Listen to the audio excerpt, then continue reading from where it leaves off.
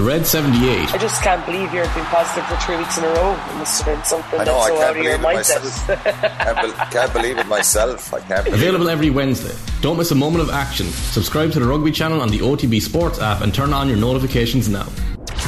OTB AM. With Gillette. Get into your flow with the new Gillette Labs Razor with exfoliating bar.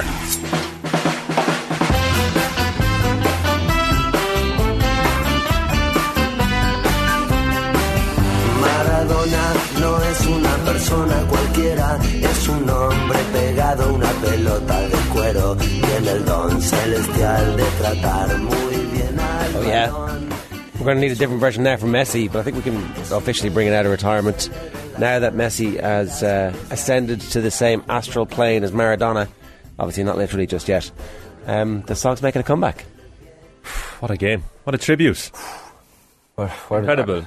Like I was thinking to myself, even if this game finished after 80 minutes, it would still be a massive talking point about just how brilliant and scintillating Argentina were, and how unbelievable Angel Di Maria was. Because when I saw his name in the starting lineup, I was like, well, that's a surprise. Paredes will feel hard done by.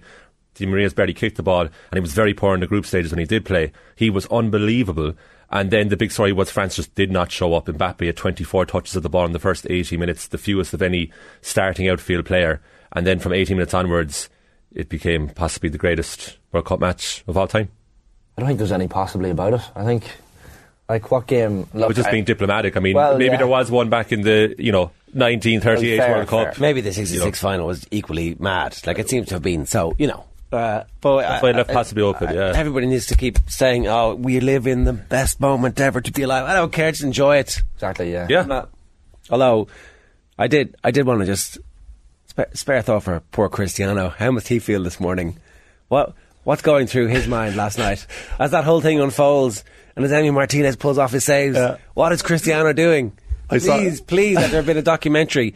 There's never been a single moment of his life that has not been documented. Somebody, a documentary maker somewhere, is recording Cristiano at the moment of the World Cup final last night, watching it as he gets sucked back in. He's in the kitchen, can't watch, doesn't want to watch it, and then Mbappe does his bits, and suddenly he's standing at the TV screaming at it in, just in his underpants, obviously, because if you had his body, you'd be. But then what happens? Yeah. What happens? I saw Emi Martinez. I saw a tweet saying Ronaldo threw on the hurling after Argentina went 2-0 up because he just couldn't handle watching this. Missed it. Yeah.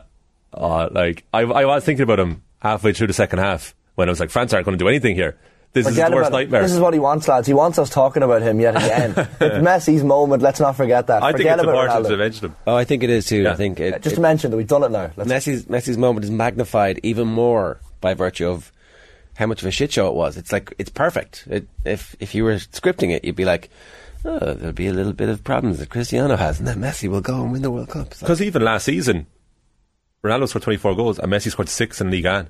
And he would say, oh, I've gone ahead of Messi in the better player race. Forget about Ronaldo. The big news this morning is that Messi's not retiring. There's it had been generally accepted, I think, in a lot of pieces that, that's it now, it's the end for Leo Messi's like, no. Forget about it. Yeah. Still going. He becomes the first player to score in the last 16 quarter-final, semi-final and final of the World Cup. The only game he didn't score was against Poland, where he had a penalty saved by Wojciech Szczesny.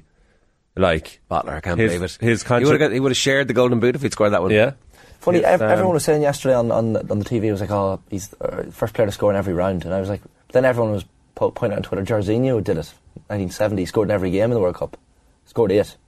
Gerd Muller scored 10 in that tournament. But apparently that's since the last 16 came in. Yeah, since the last 16 came in. Yeah. Alright, so it's made up. It's like, since the Premier League was invented, football. It is a stat. Okay, so it was a stat, but okay. What did you think of it, everybody? Let us know. You can leave a comment on the YouTube stream. You can text us 0879 180 180. That's our WhatsApp number. Of course, you can get us on Twitter while it still exists. @OffTheBallAM is the Twitter account for the show. We just want to play you this. You've probably seen this if you're on Twitter. It's the American-born Argentine commentator. What's his name? Andres Cantor. Andres Cantor. His son also works for one of the football coverage units in American telly. So there's great footage and great backstory about it too. But anyway, roll it there, Roisin. Va Montiel. Montiel.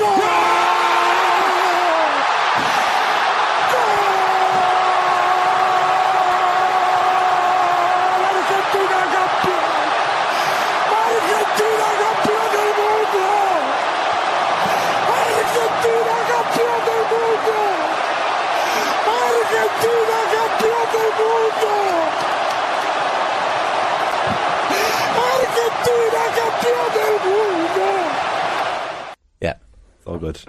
Chills. This is so good. And, yeah. It's time for the Gillette Labs performance rankings.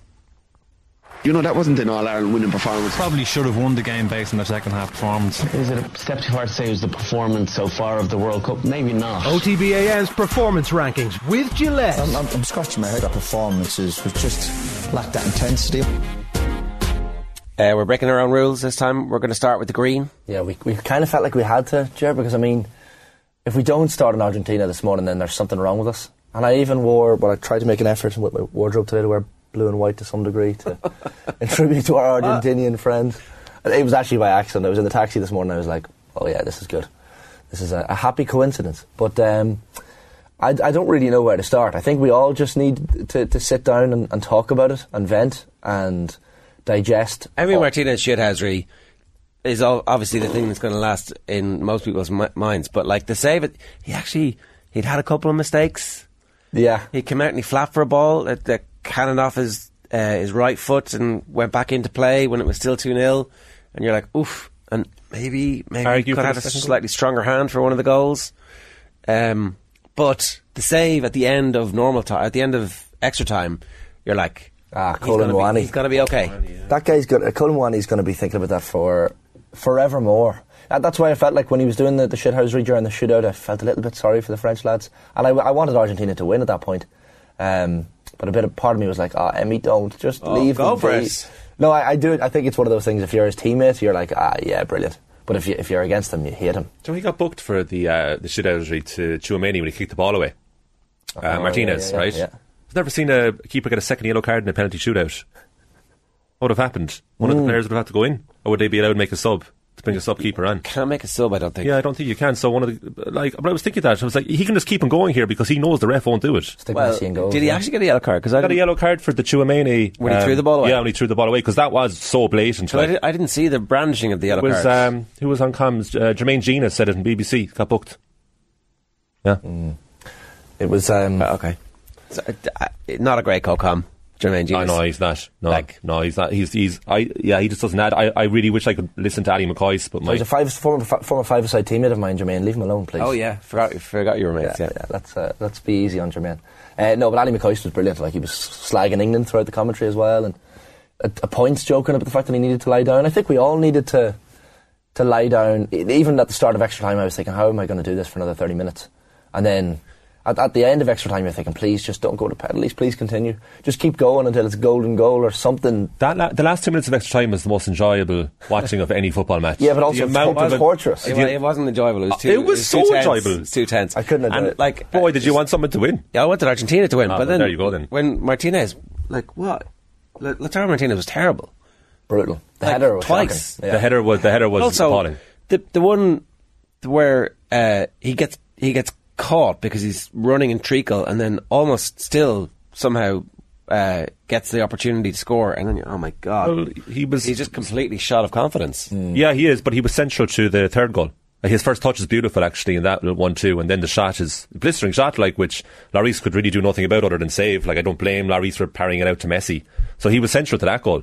In fairness, he did make a contribution, but the header at the end was just the header was appalling. But you get lost in it because that was in the middle. That was the middle chance of three amazing ones where Mbappe, when he took two players out of the game, that last kick at the World Cup, I was like, he's going to score, he's going to put this into the far corner, and that would be his fourth goal of the game. Oh my god, it was outer body experience at times. It was, yeah. And we still haven't mentioned Argentina's second goal, which is one of the great World Cup final goals. Yeah, it's very good. That goal, like, by the end of the game, that Di Maria goal felt like it was in October or November. Yeah. I was like, what was that goal again? Adrian Rabiot's block at 2-0. To keep them in the game. Upamecano's block. Upamecano did too. Lautaro, he played really well actually. Upamecano was one of the few highlights of it was breathless, breakneck speed, brilliant, and I do feel sorry for France that they couldn't perform when it was. Do you?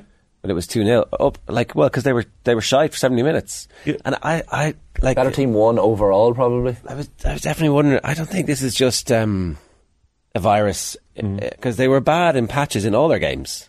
Like, they were bad against the Danes for 15-20 minutes. They were terrible against England. They weren't great for ages, and so there's something not quite right. They're just not at it in every game the way they need to be and the way they could be. Well, there's two factors you forget. Going into it, they had huge trouble in the background of the French Federation. There was Philippe Auclair was on saying, like, this is not a happy camp. And secondly, they were missing several key players. So I actually think they did really, really well to get as far as they did.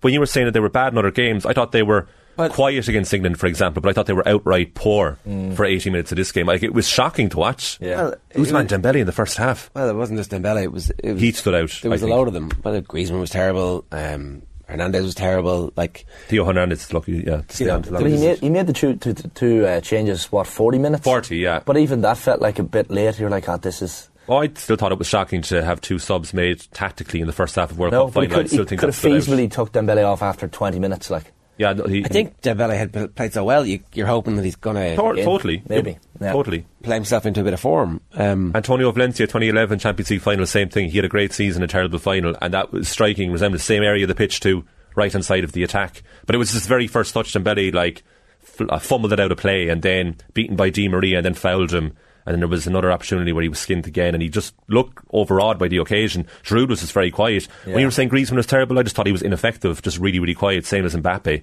That's why I think certain players stood out, like Theo Hernandez and Ousmane Dembele stood out for being outright poor in the first 40 minutes, whereas the rest of them were just let the game go by them.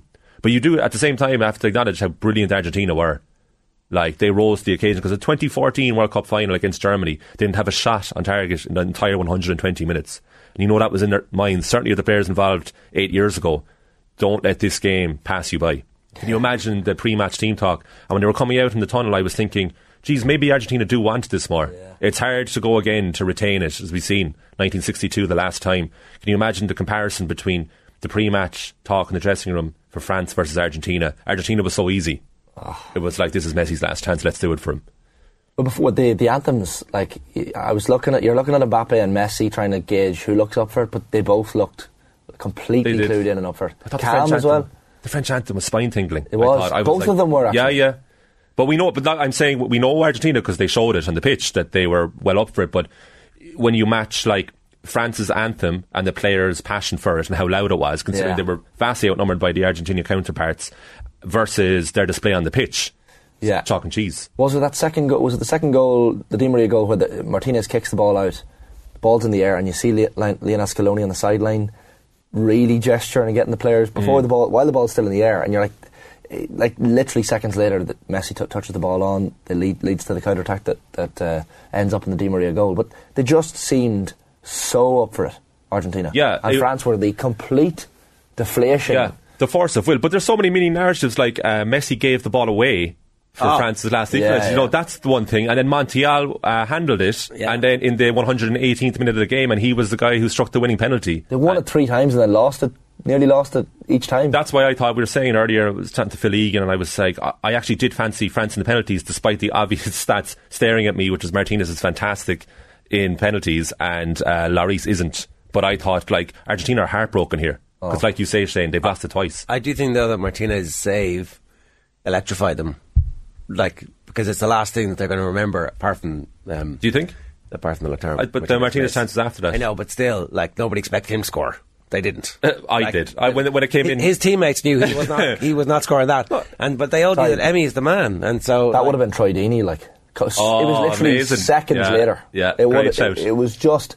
I didn't expect Lautaro Martinez to score either, but like, you're thinking at that moment. I thought he was going to score. He was crucial to the third goal, lads. We're overlooking that. He played a huge part in that. Okay, World Cup winner. But he was, like, that's good. I'm saying it because it's true. Okay, whatever. He's not getting. How smart was Martinez for the penalty, because he was way off his line when he saved it from Coleman, but he started behind the line, so he had a trailing foot just behind the line, so he was able to pounce out, which is a really clever use of it. Like, he could give a lecture on how to save penalties. I think it's more 55-45 in any team's favour in a shootout when you have someone like Martinez.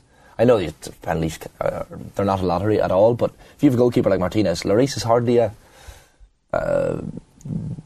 common penalty saver. No, he doesn't fit. He dives too early. Yeah, he does. Martinez's confidence goes way beyond his CV, doesn't it? He just carries himself so well. Like, you're proud of him? Absolutely. What are you? He's amazing. Yeah, but like, there was like stats of like 10 years beyond ago, the CV, like he's one of the best goalkeepers in the Premier League for the last 4 or 5 I know. seasons. I'm just saying, on paper, the teams he's played with versus the confidence of the man. It's like he carries himself like. He used his Golden Glove as Real Madrid and as a phallic He did, yeah. Symbol. Ominous. It was definitely he didn't get banned for calling FIFA corrupt.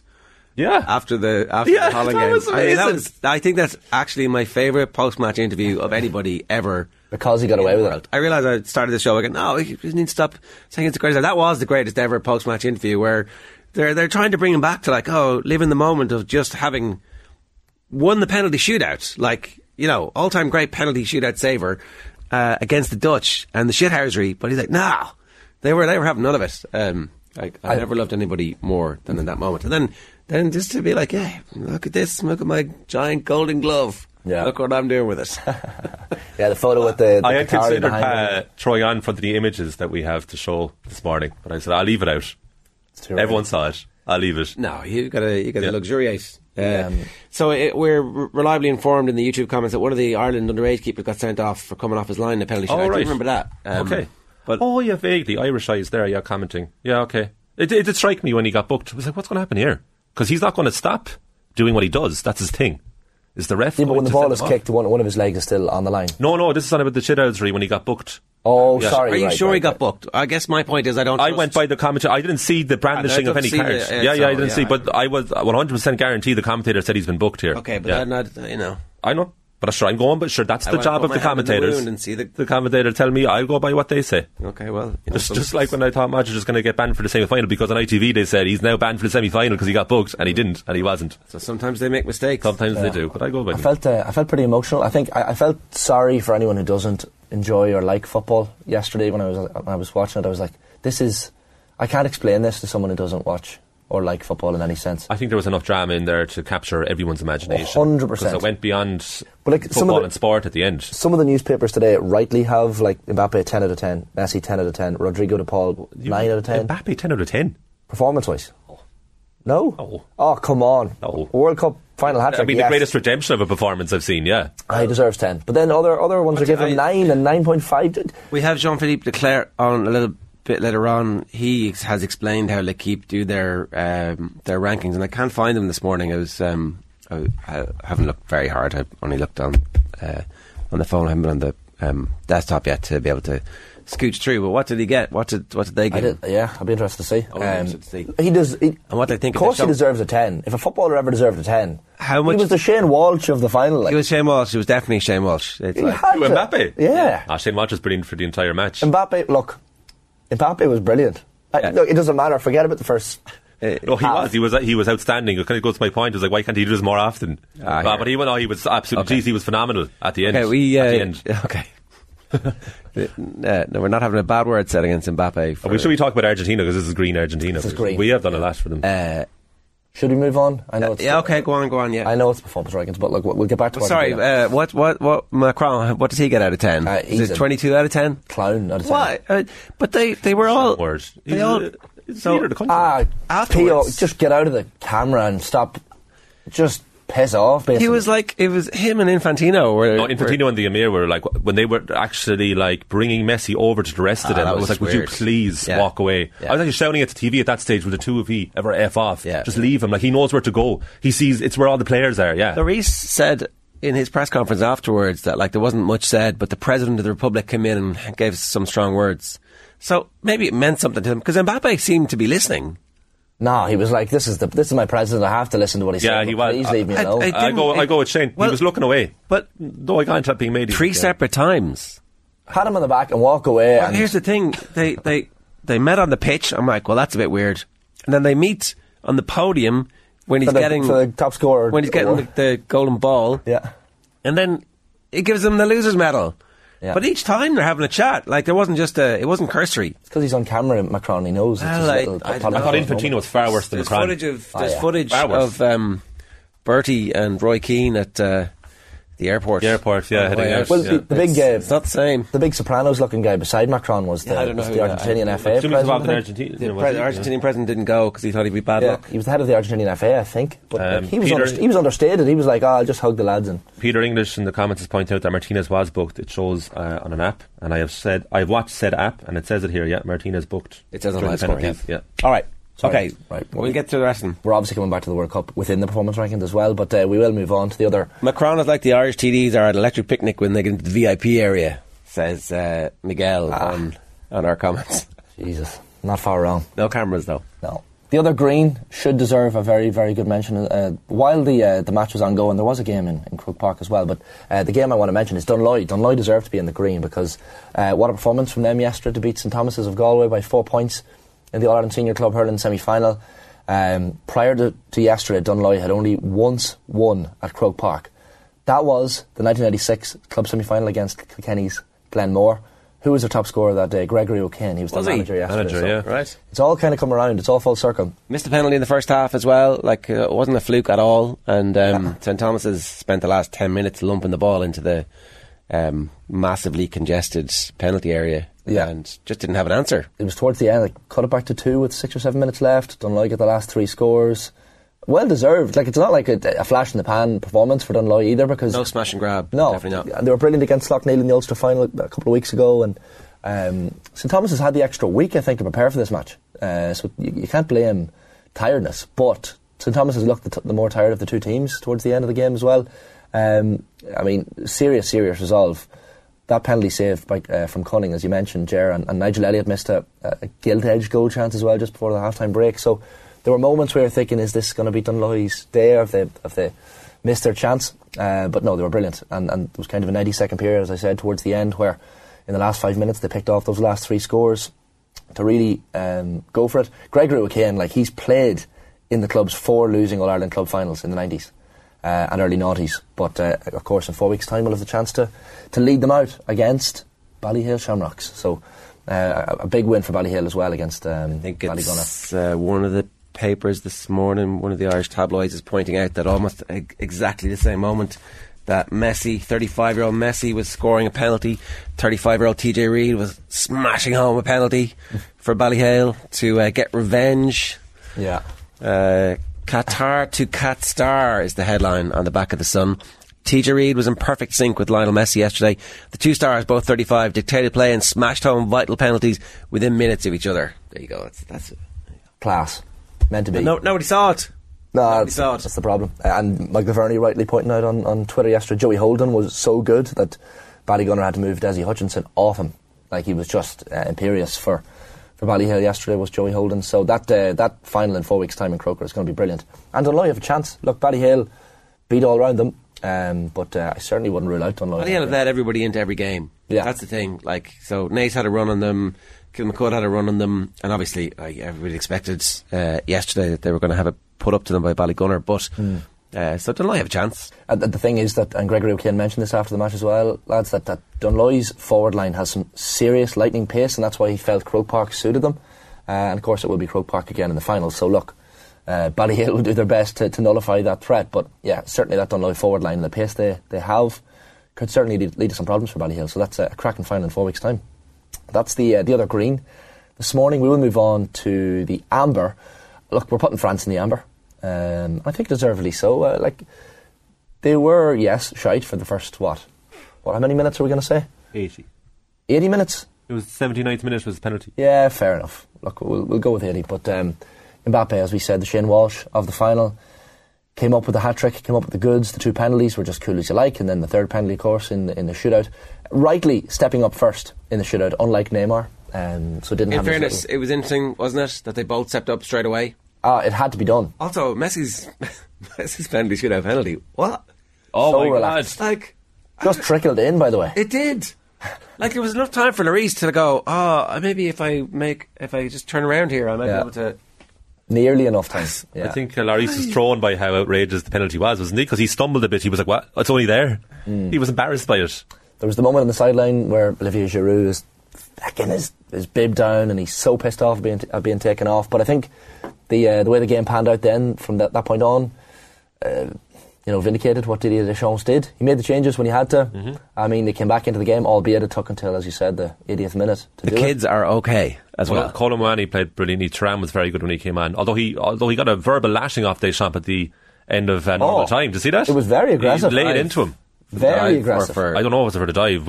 I haven't found out what it was for, but he absolutely laid. I think it was something more tactical than the dive. don't think he would have minded a dive, would he? Because there was a chance he would have got a penalty. I don't know. I think it was more tactical.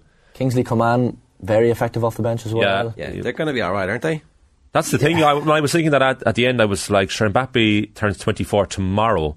So, like, this crowd can go for another couple of World Cups. Yeah. Whereas, it did feel like... It just felt like Argentina's time, but I was still so shocked by the first 80 minutes. The French display. Yeah. And I did think, look, this is reminiscent of Brazil in the 1998 final, like that there's something going on. Something off here. Yeah, and I was like, oh, they must really be ill. This is like Spurs last day 2006 food poisoning stuff, but like no, Didier Deschamps came out afterwards and said the players who started were 100% fit, like no excuses.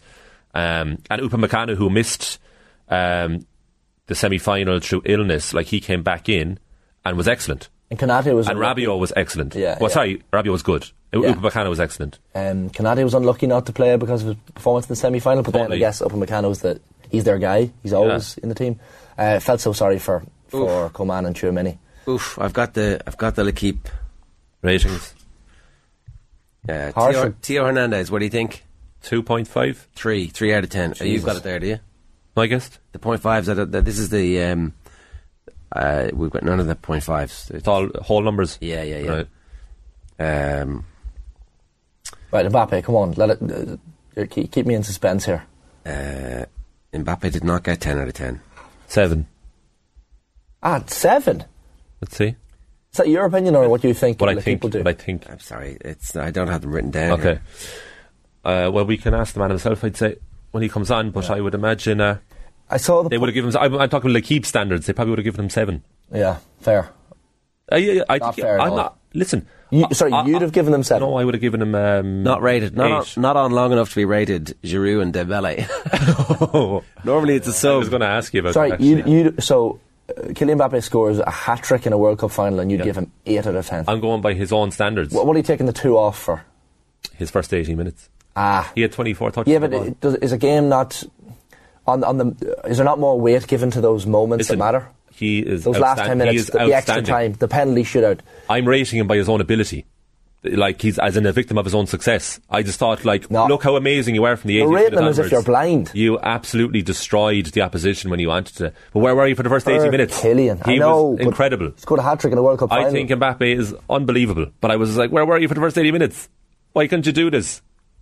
I think if you want to be the absolute best of the best of the best, that's what you have to do. And for 80 minutes, I was like, this guy, Damien Duff is right. This guy can't lace Messi's boots. And then from the 80 minute onwards, he was like, wow, the penalty, well struck, that's what matters. Went in. Yeah. And then he nearly won it for them at the end. The volley was ridiculous. We're forgetting about the goal from play as well. Yeah, I thought Martinez could have saved it, but it was a great volley. It was a very good volley. What has Kylian Mbappe done to you, Colin? No, I'm his biggest fan. I would say, why can't you do it more? I would have high standards for him because he has something that no other forward has, and I would like the most talented forward of our generation to showcase that more often. That's all I'm asking from him. Jay, what are you giving out of 10 for Mbappe? You got. I mean, L'Equipe give him a 9, which means it's a 10 for everybody else. Wow, right? It's like, okay, fair enough. Sorry, he got. It is fair. It is. Still think 8. Messi got an 8. Di Maria got an 8. Messi got an 8. Yeah. I thought Di Maria was the best player on the pitch from when he was on the pitch. 63 minutes. I still think. I still think Di Maria. Like, I'm amazed he scored the goal. Amazed that he didn't somehow manage to... He had a right footer that hit the corner flag. I thought he was really good when he was on. Really, really good. I was always... The only moment of the day where I wanted Argentina to lose was when Mbappe... When the penalty at the end of extra time is conceded and then it's scored and Di Maria is shown in the dugout crying and I'm like, oh, I'm feeding off this. I got a strange sense of joy out of watching Di Maria cry. I felt sorry about it. I felt bad about it, but... One opinion that I saw lads made about France was that they were on the easy side of the draw and that they were eventually found out. I mean, because they didn't really impress, akin to 2018 throughout the tournament massively. They weren't a standout performer. You wouldn't have said, "Oh, this is the team." It wasn't like Spain in the group stages where we were like, "Jesus, this could be brilliant."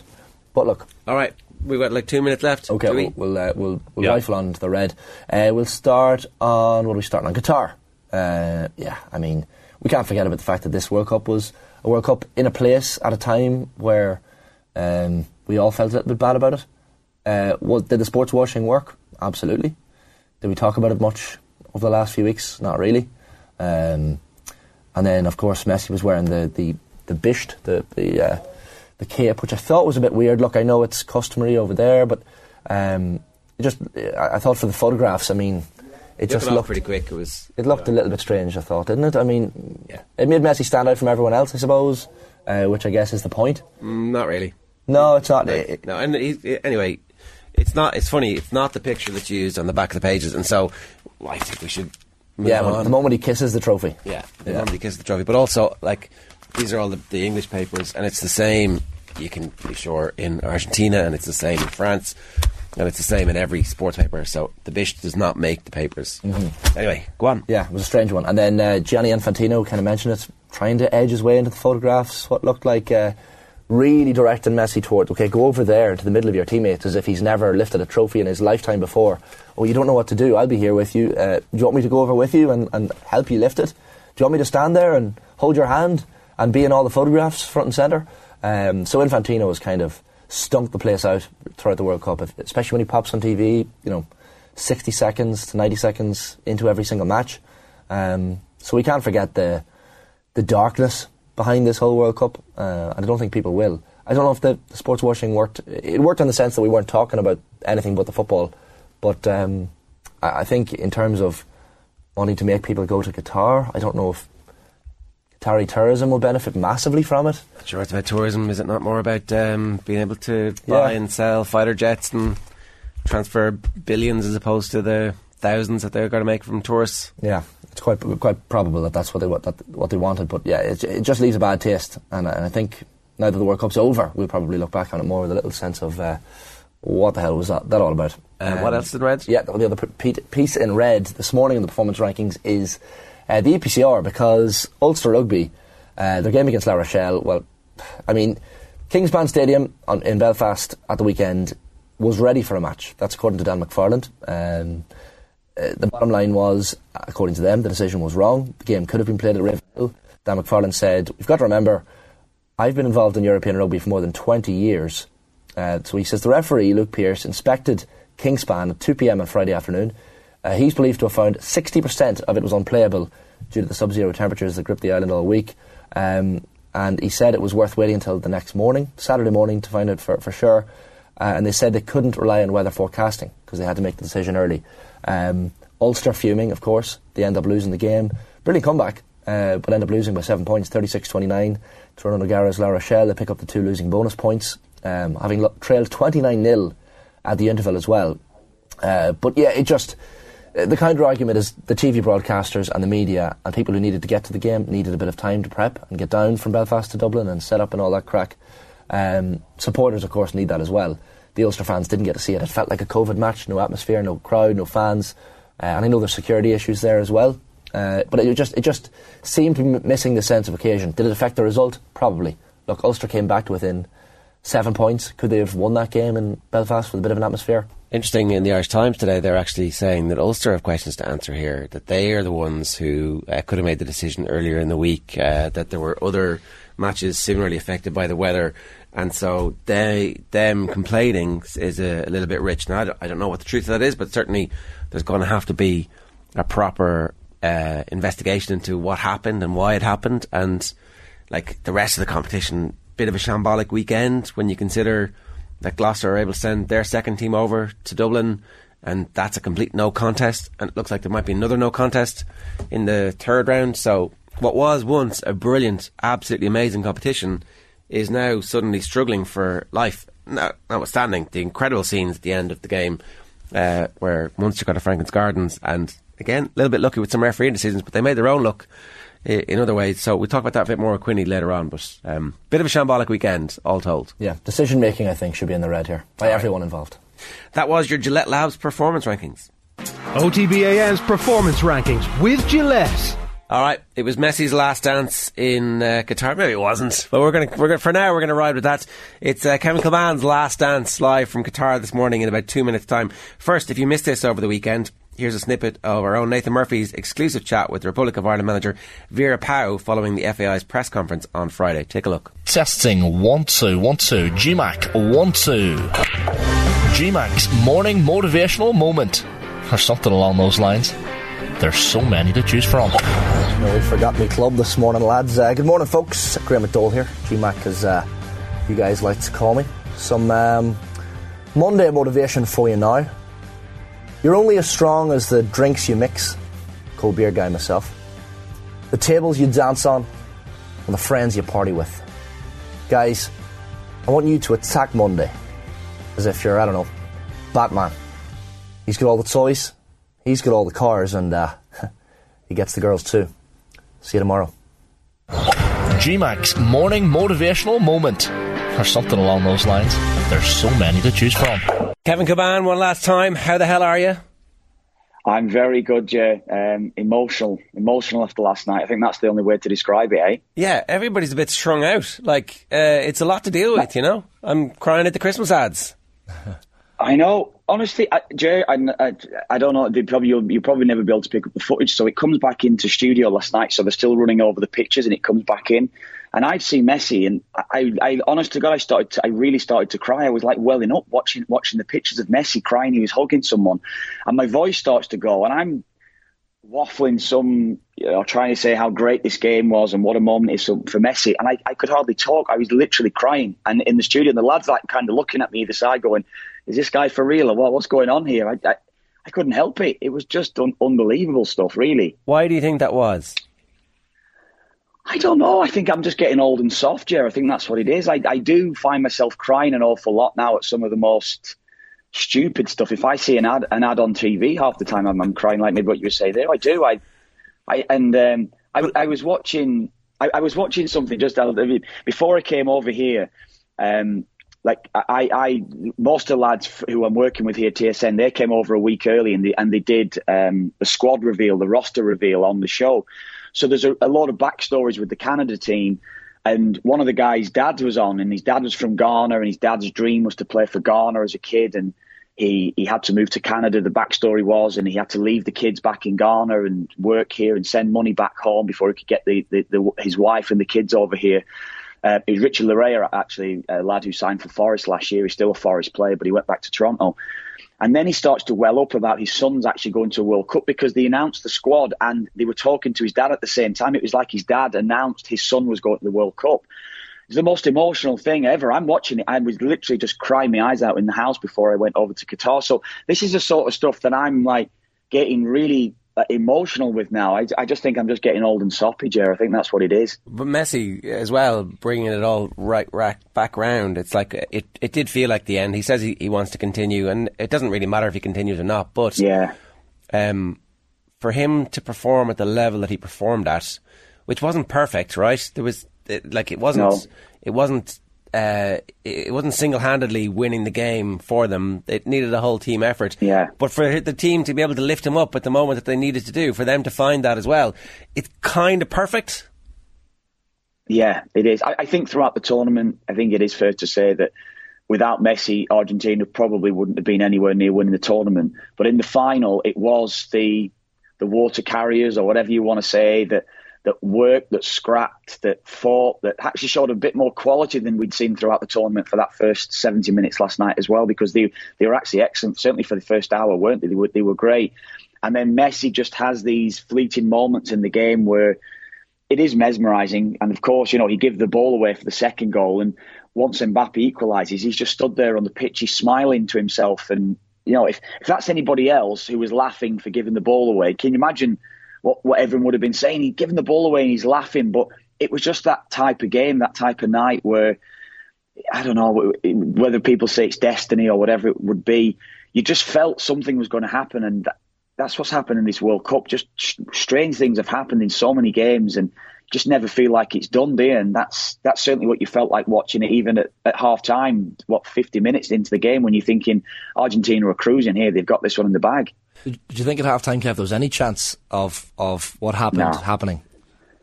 No, not at all. And we'd spoken just before the final about the virus that France had. They looked gassed, didn't they? They had no energy. They were showing nothing. Was it 64 minutes before they even had a touch in Argentina's penalty area? It was something like that. First shot on 70 minutes. It was just, that's the first shot at goal, not even on target. So they had nothing. They had no cohesion like they were showing. They looked like they lacked any sort of discipline in the shape of the team. Argentina were just overrunning them. So I could not see France lifting the level, and then Mbappe just came to life, and then extra time Mbappe was just incredible, wasn't he? What an unbelievable performance he put in. And, you know, you guys have obviously spoken about it this morning, but scoring a hat-trick and not winning a World Cup final, that's just, it's just freakish stuff, isn't it? What does he deserve out of 10 for his performance? We've been kind of having this chat this morning. Yeah, what would L'Équipe give him this morning? Column's take was that he deserved, 7? They give him an 8, I think. They give him an 8 in L'Équipe. They give him an 8. You can't say he deserved a 7 because of, like, I know he was really poor, maybe, as I said, for an hour, 70 minutes, but his extra time performance and Kingsley Coman come on and just change the game. L'Équipe gave him a 9. L'Équipe gave him a 9, sorry. Yeah. Column said he didn't give him a 7 either, to be fair. Did he not? He's given to backtrack now. It's typical Column, isn't it? But no, but it has to be up there with a 9. He scored a 9. Yeah, sorry, he scored a hat-trick in a World Cup final. It's got to be a 9 or a 10, hasn't it? Yeah, I think so. I think a hat-trick in a World Cup final, it's like a 10. It is. It's really... Yeah. Even if you're shite, you're still getting a 10 because you scored a hat-trick in a World Cup final. Agreed. You know. I know. That's it. That's exactly what I think too. The quality that the Argentine players showed in that first hour was excellent. It really was. And I think part of that... So, part of France being really poor, I actually would give much more credit to Argentina. I agree. I think that's... No, I think that's fair, Jer. I do. You know, we'd watched a lot of games. I'd all watched a lot of the Argentina games, and you know, the Paul, the way he was running around. I mean, I'd said it to you in the week. Even Fernandes got young player of the tournament last night, and that's a joke because he was not the young player of the tournament, was he? That we have to put that out there now. He had a decent game last night, probably his best game, but we hadn't seen enough quality from him. I know he scored that brilliant goal against Mexico, but there were times when he was very poor in possession, but it was about the work rate of getting the ball to Messi. De Paul, as I said, so many errors, I think, throughout by various people. Otamendi, who actually had a nightmare in letting France back into the game last night, actually had a great tournament. He had a brilliant tournament, Otamendi, and I never saw that coming from anywhere. And last night he was back to the Otamendi that we probably know and love over the years. But I think it's right, Jerry. I think a lot of credit has to be for what Argentina did to stop France and how they played. Acuna was brilliant as well when he come on, wasn't he? And things like that. There was so many backstories, I think, throughout within that side. The work rate up front from Alvarez, it was just extraordinary. The level that they got to. And then when France got that second goal, they looked dead on the feet. They looked knackered. They were gone. And they were still doing special things. Messi was still doing special things, even though he was just walking half the time through that last, probably, certainly during extra time, but certainly for the last 10 or 15 minutes of normal time, Messi looked gassed. How did you feel, Kate? Like those last few minutes of extra time when you have the Kolo Muani chance save from Martinez, you have the header then from Lautaro Martinez, which was just brutal. But like it all happens. Like I thought I was going to have a cardiac arrest. Yeah. I'm in the prime of my life. I don't know how you lads felt. Oh, I'm not in the prime of my life anymore, Shane, and I felt exactly the same thing. I mean, is that the greatest save of all time? That save from Martinez, just for what was happening with the context, in the game, maybe, yeah.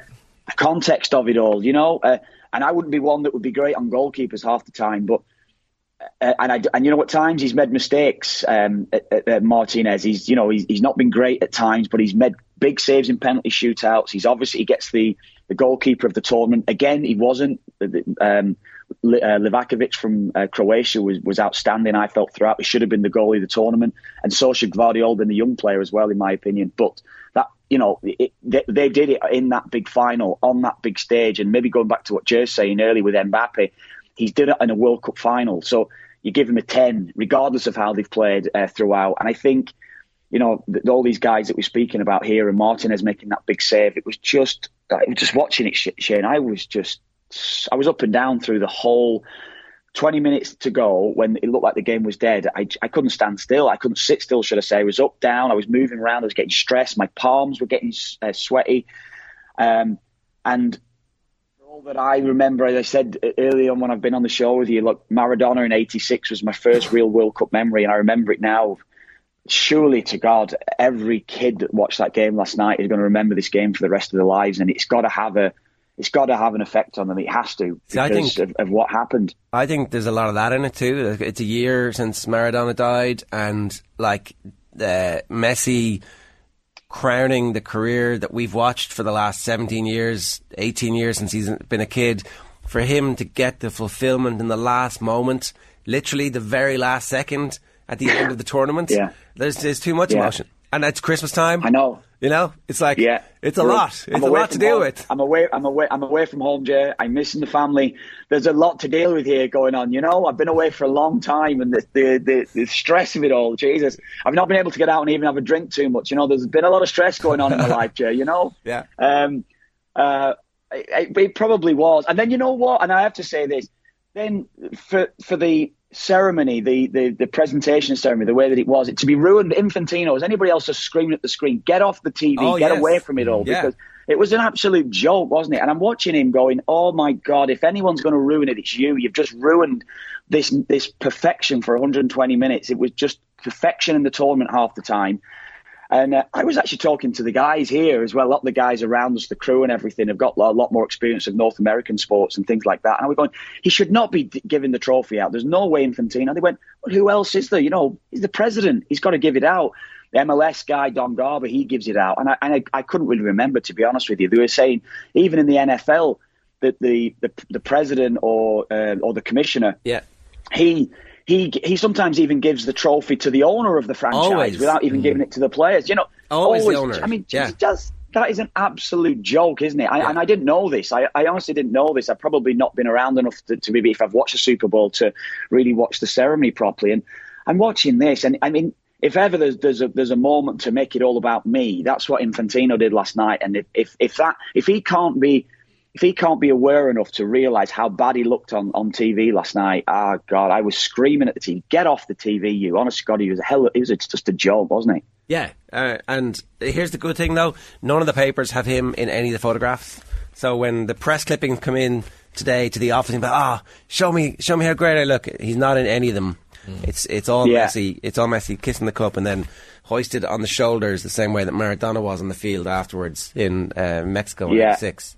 And you'd hope that every picture now, the legacy, of course, from this World Cup will be Lionel Messi. That all the footage that we see will always be of Messi with his teammates lifting the cup and holding it round his kids and whatever, being put on the shoulders of Sergio Aguero, being carried around the pitch, whatever. This is what we want the pictures to be and the footage to be, not Infantino, trying to even get onto camera as long as possible while he was pushing Messi towards his teammates to lift the trophy. It was just, if ever you want to steal a moment, oh my God.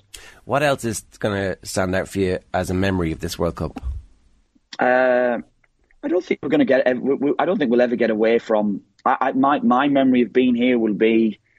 I think I'd said it to you. It was hard at first when I arrived to get a full feeling of the place and things like that. But probably the feeling of why was the World Cup here?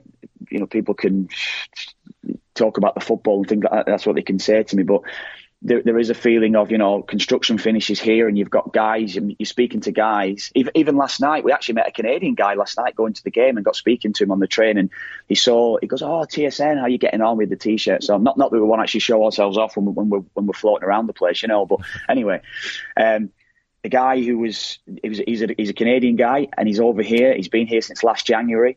And he said, he's got a decent job, but the Qatari, his company that he works for, is taking his passport off him. Can't get home for Christmas. He can't get home till next June. He'll be gone 18 months.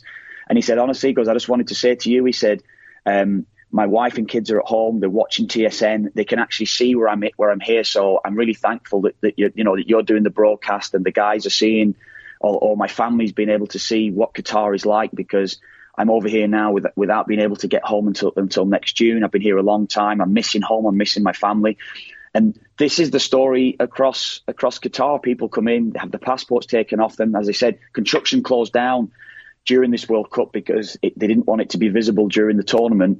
And most of the people that's in construction are Uber drivers now, and you get speaking to the Uber drivers across the whole of Asia. I got speaking to a guy from Nepal a while ago, or in the last week or so. Again, he was telling me the same sort of story. I get 2 months off a year. I can't afford to go on several flights across the year to get back home, so I have to use it as a 2-month block. I've got to go, so he's only getting 2 flights. He said, and I feel like I'm missing out so much on my family, and I'm missing out so much on my kids growing up. He has 3 kids, 2 daughters and one boy. he's missing out on his son even playing football at times and things like this. And the human side of it really hits you when you hear, that the gulf between rich and poor is so vast. People call them the workers here, the workers. They're just kind of like these bits on the bottom of your shoe that are just here just to serve everybody around the World Cup, and you can't get away from that. And how dehumanised so many people actually are, Jay. It's not been a good look, I don't think, for FIFA overall. Of course, we want to concentrate on the football while we're here, but how can you fully become focused on that when all this crap is happening around you and all this stuff that you can actually see because it's visible? It's you're having these conversations with people when you're out and about, and you know full well what actually happens here and what the people are feeling like. Yeah, it's been a very interesting period of time with the takeover of Newcastle by Saudi Arabia, that the English media is talking about Saudi Arabia and their human rights issues. And just this week, the news broke that the Glazers are in Qatar having conversations with people in the region about investment in Manchester United. So we're going to see Newcastle get taken over. There's a good chance we see Manchester United get taken over.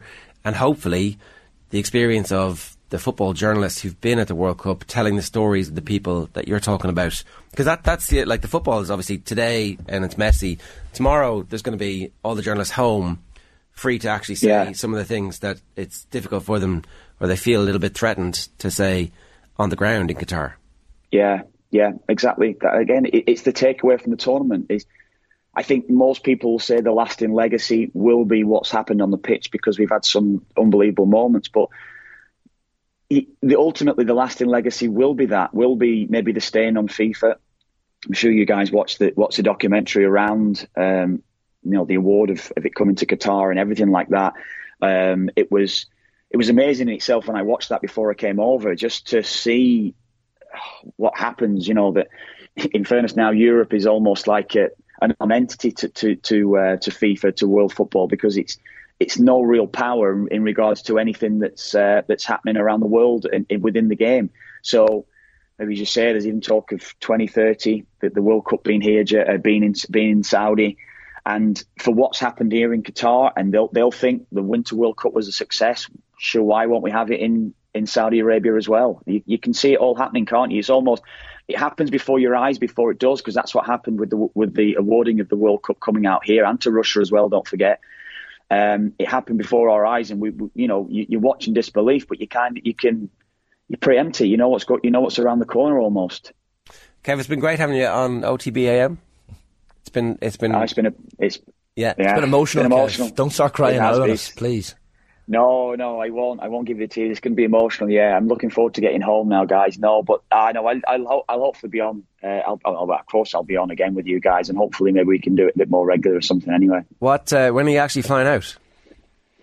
I'm flying out tonight. Well, it's the early hours. I think it's just after midnight tonight. So what time is it here now? It's 11:30. So 13 hours or so. I'll be on the flight, and making up the time. I think I arrived back in Toronto 8 a.m. local time. So we'll make up a bit of time for the flight flying back to the west. So I can't wait to get home now, really. Well, safe home. Privilege talking to you as regularly as we have done, and I'm really looking forward to doing it again. Cheers. Lovely. Thanks, Jay. Thanks, Shane. Thanks very much for everything. Thank you. It's Kevin Kilbane with us live from Doha for the last time this morning at 8:26. OTB AM, brought to you live each morning by Gillette Labs, for an effortless finish to your day. Let's go to Paris. I'm delighted to say we've got Jean-Philippe Leclerc of L'Equipe newspaper with us. Jean-Philippe, we say sorry for your trouble in this part of the world whenever there's been a bereavement. Thank you very much. Yeah, it's always nicer to lose a World Cup in the summer than in the winter. I can tell you that. I mean, at least you can go outside and enjoy the beautiful weather. But when you lose a World Cup final like this in the middle of the winter, I mean, it's even more gloomy and even more depressing. So the atmosphere in France this morning is terrible. Well, traditionally, in the aftermath of a defeat like this, in most football cultures, there is a scapegoat. There's someone to blame.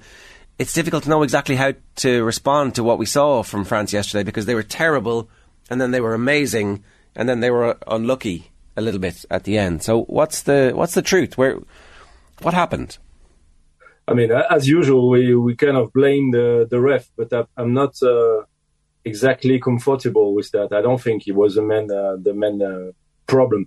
For me, the main problem was tactically. I think we lost the game in the first 20 minutes. We were so bad, and we couldn't adjust to the fact that it was a bit of a surprise that Di Maria was in the starting 11 of Argentina. And I think we couldn't adapt to that. There was so much space around him. He could do pretty much what he wanted on his wing. And the time to understand what was going on, to recover, to make the substitutions, it was not too late, because still we could have won that final, but it was very late. I mean, 2-0.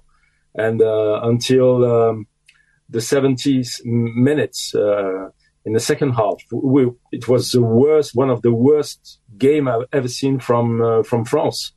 So then again, we scored those 2 goals, and it was a total different game. But I think, the problem for me was more tactically than anything else. When Deschamps makes those 2 changes, Jean-Philippe, on 40 minutes, is there an argument he makes the changes even too late? That's my opinion. It's not shared by all the journalists at L'Équipe, but that's my opinion. There was some kind of doubt about Giroud, and the day before the final, the day before the game, during the last training, during the first half of they had what we call mise en place. We knew that Deschamps was thinking of playing Thuram instead of Giroud. He stick to his first 11, to the team that played right from the beginning, the same starting 11, and we can understand that. But at the end of the day, I think the main problem is that we didn't think that Di Maria would play, and we didn't adjust to that. And I said the tactic was not, for me. The tactic was really the main problem. And what did Kolo Muani and Thuram was good, but we had to wait for the second substitution at near the 17th minute when Coman and was the second one, Coman and Camavinga. When they went on the pitch, that was really the turning point for the French. But before that, it was a terrible game. I mean, we were watching television at L'Équipe at our office. We couldn't believe it, because we have lost final in the past, but not this way. We were thinking we can not lost like this, and then came Mbappe, but it was not enough, unfortunately. Before we get to Mbappe, the illness in the camp was something that was held up as a reason for France's performance. But actually, you talk about Coman. Coman apparently had whatever the virus was, and he looked full of energy. Rabiot did not look like he was lacking in energy. He actually played okay. I thought, he played a Rabiot game. So you probably, from what you're saying, don't really hold that as any of the reason for the bad performance in the first half in particular, that it was purely tactical and less physical. It's very hard to say, this virus, because Deschamps and his staff didn't want to talk about it. So we don't know much about it. We don't know. There was speculation that it could be COVID, but I don't think so, because the players were coming back to training pretty quick. They were not isolated. That would have made sense to isolate them if they really had COVID. So, and if you look at the players that play really, really bad yesterday, they were not the one who was supposed to be healed. I mean, the worst on the pitch was Dembele. His first half, his first 40 minutes were absolutely awful. We didn't see the Griezmann that we have seen since the beginning of the tournament. and they were not on the sick list. So no, I don't think it could be. Deschamps mentioned that after the game, but before the game, they were very mysterious about what was going on in the French camp. Still now, we don't know exactly what was what really happened with this mysterious Qatari virus. The penalties themselves in the shootout, Jean-Philippe, often when a penalty is missed in a shootout, those become infamous and they go down in history for all the wrong reasons, and those Coman and Tchouaméni kicks, particularly Tchouaméni, because clearly Emi Martinez seemed to get in his head, throwing the ball away and talking to him before the kick.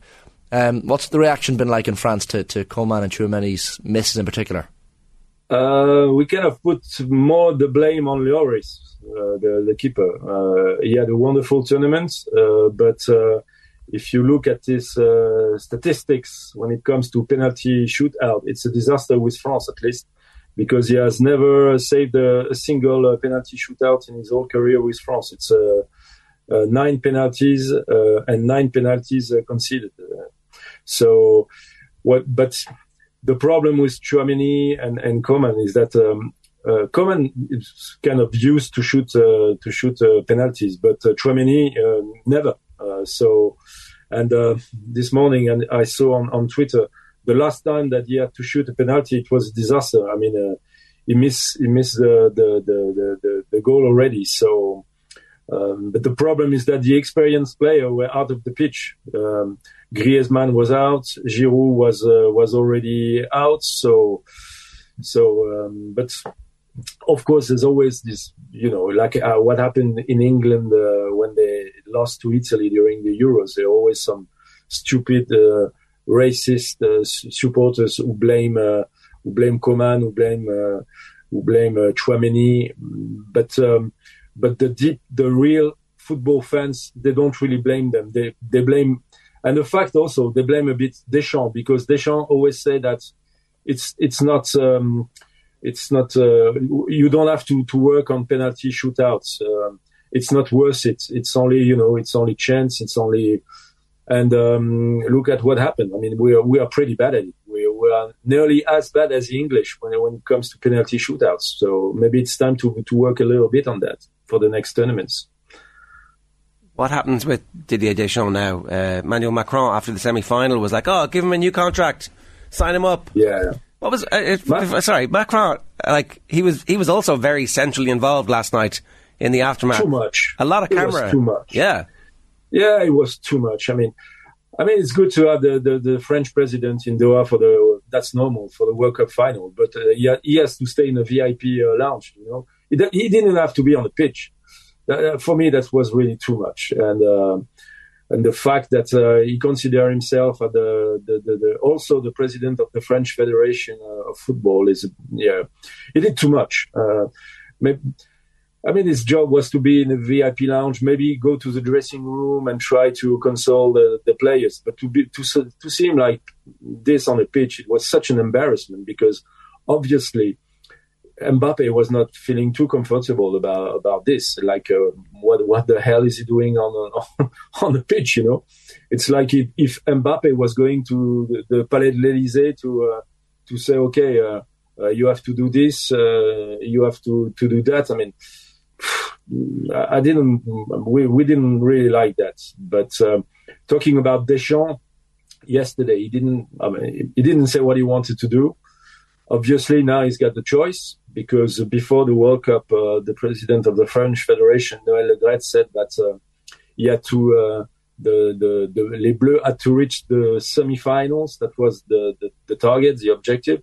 So now that he did it, he got pretty much the choice. But yesterday he didn't say anything. He didn't say, okay, I'm here to stay, or he didn't say, it's time for me to move to another experience or anything like this.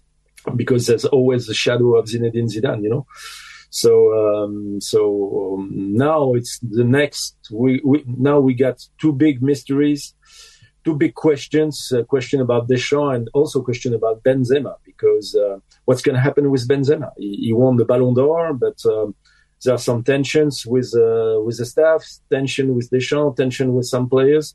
Will he be back with the French national team? At this point, we don't know.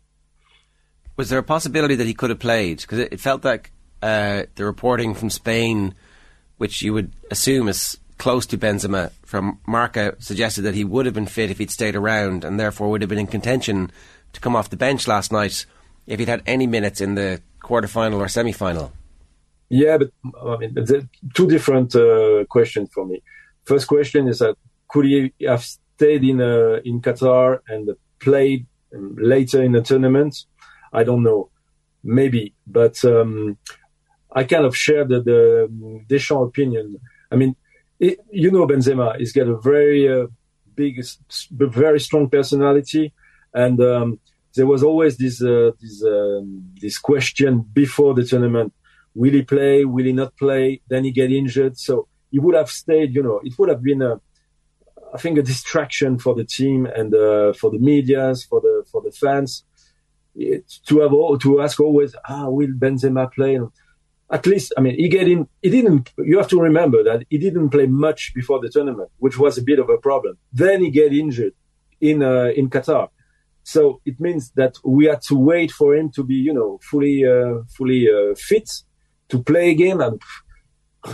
And even my personal opinion, I'm not sure that this French national team would have been better even with a fully fit Benzema.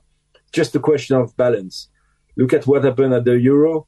Benzema was there, and we played one very fantastic games against Germany.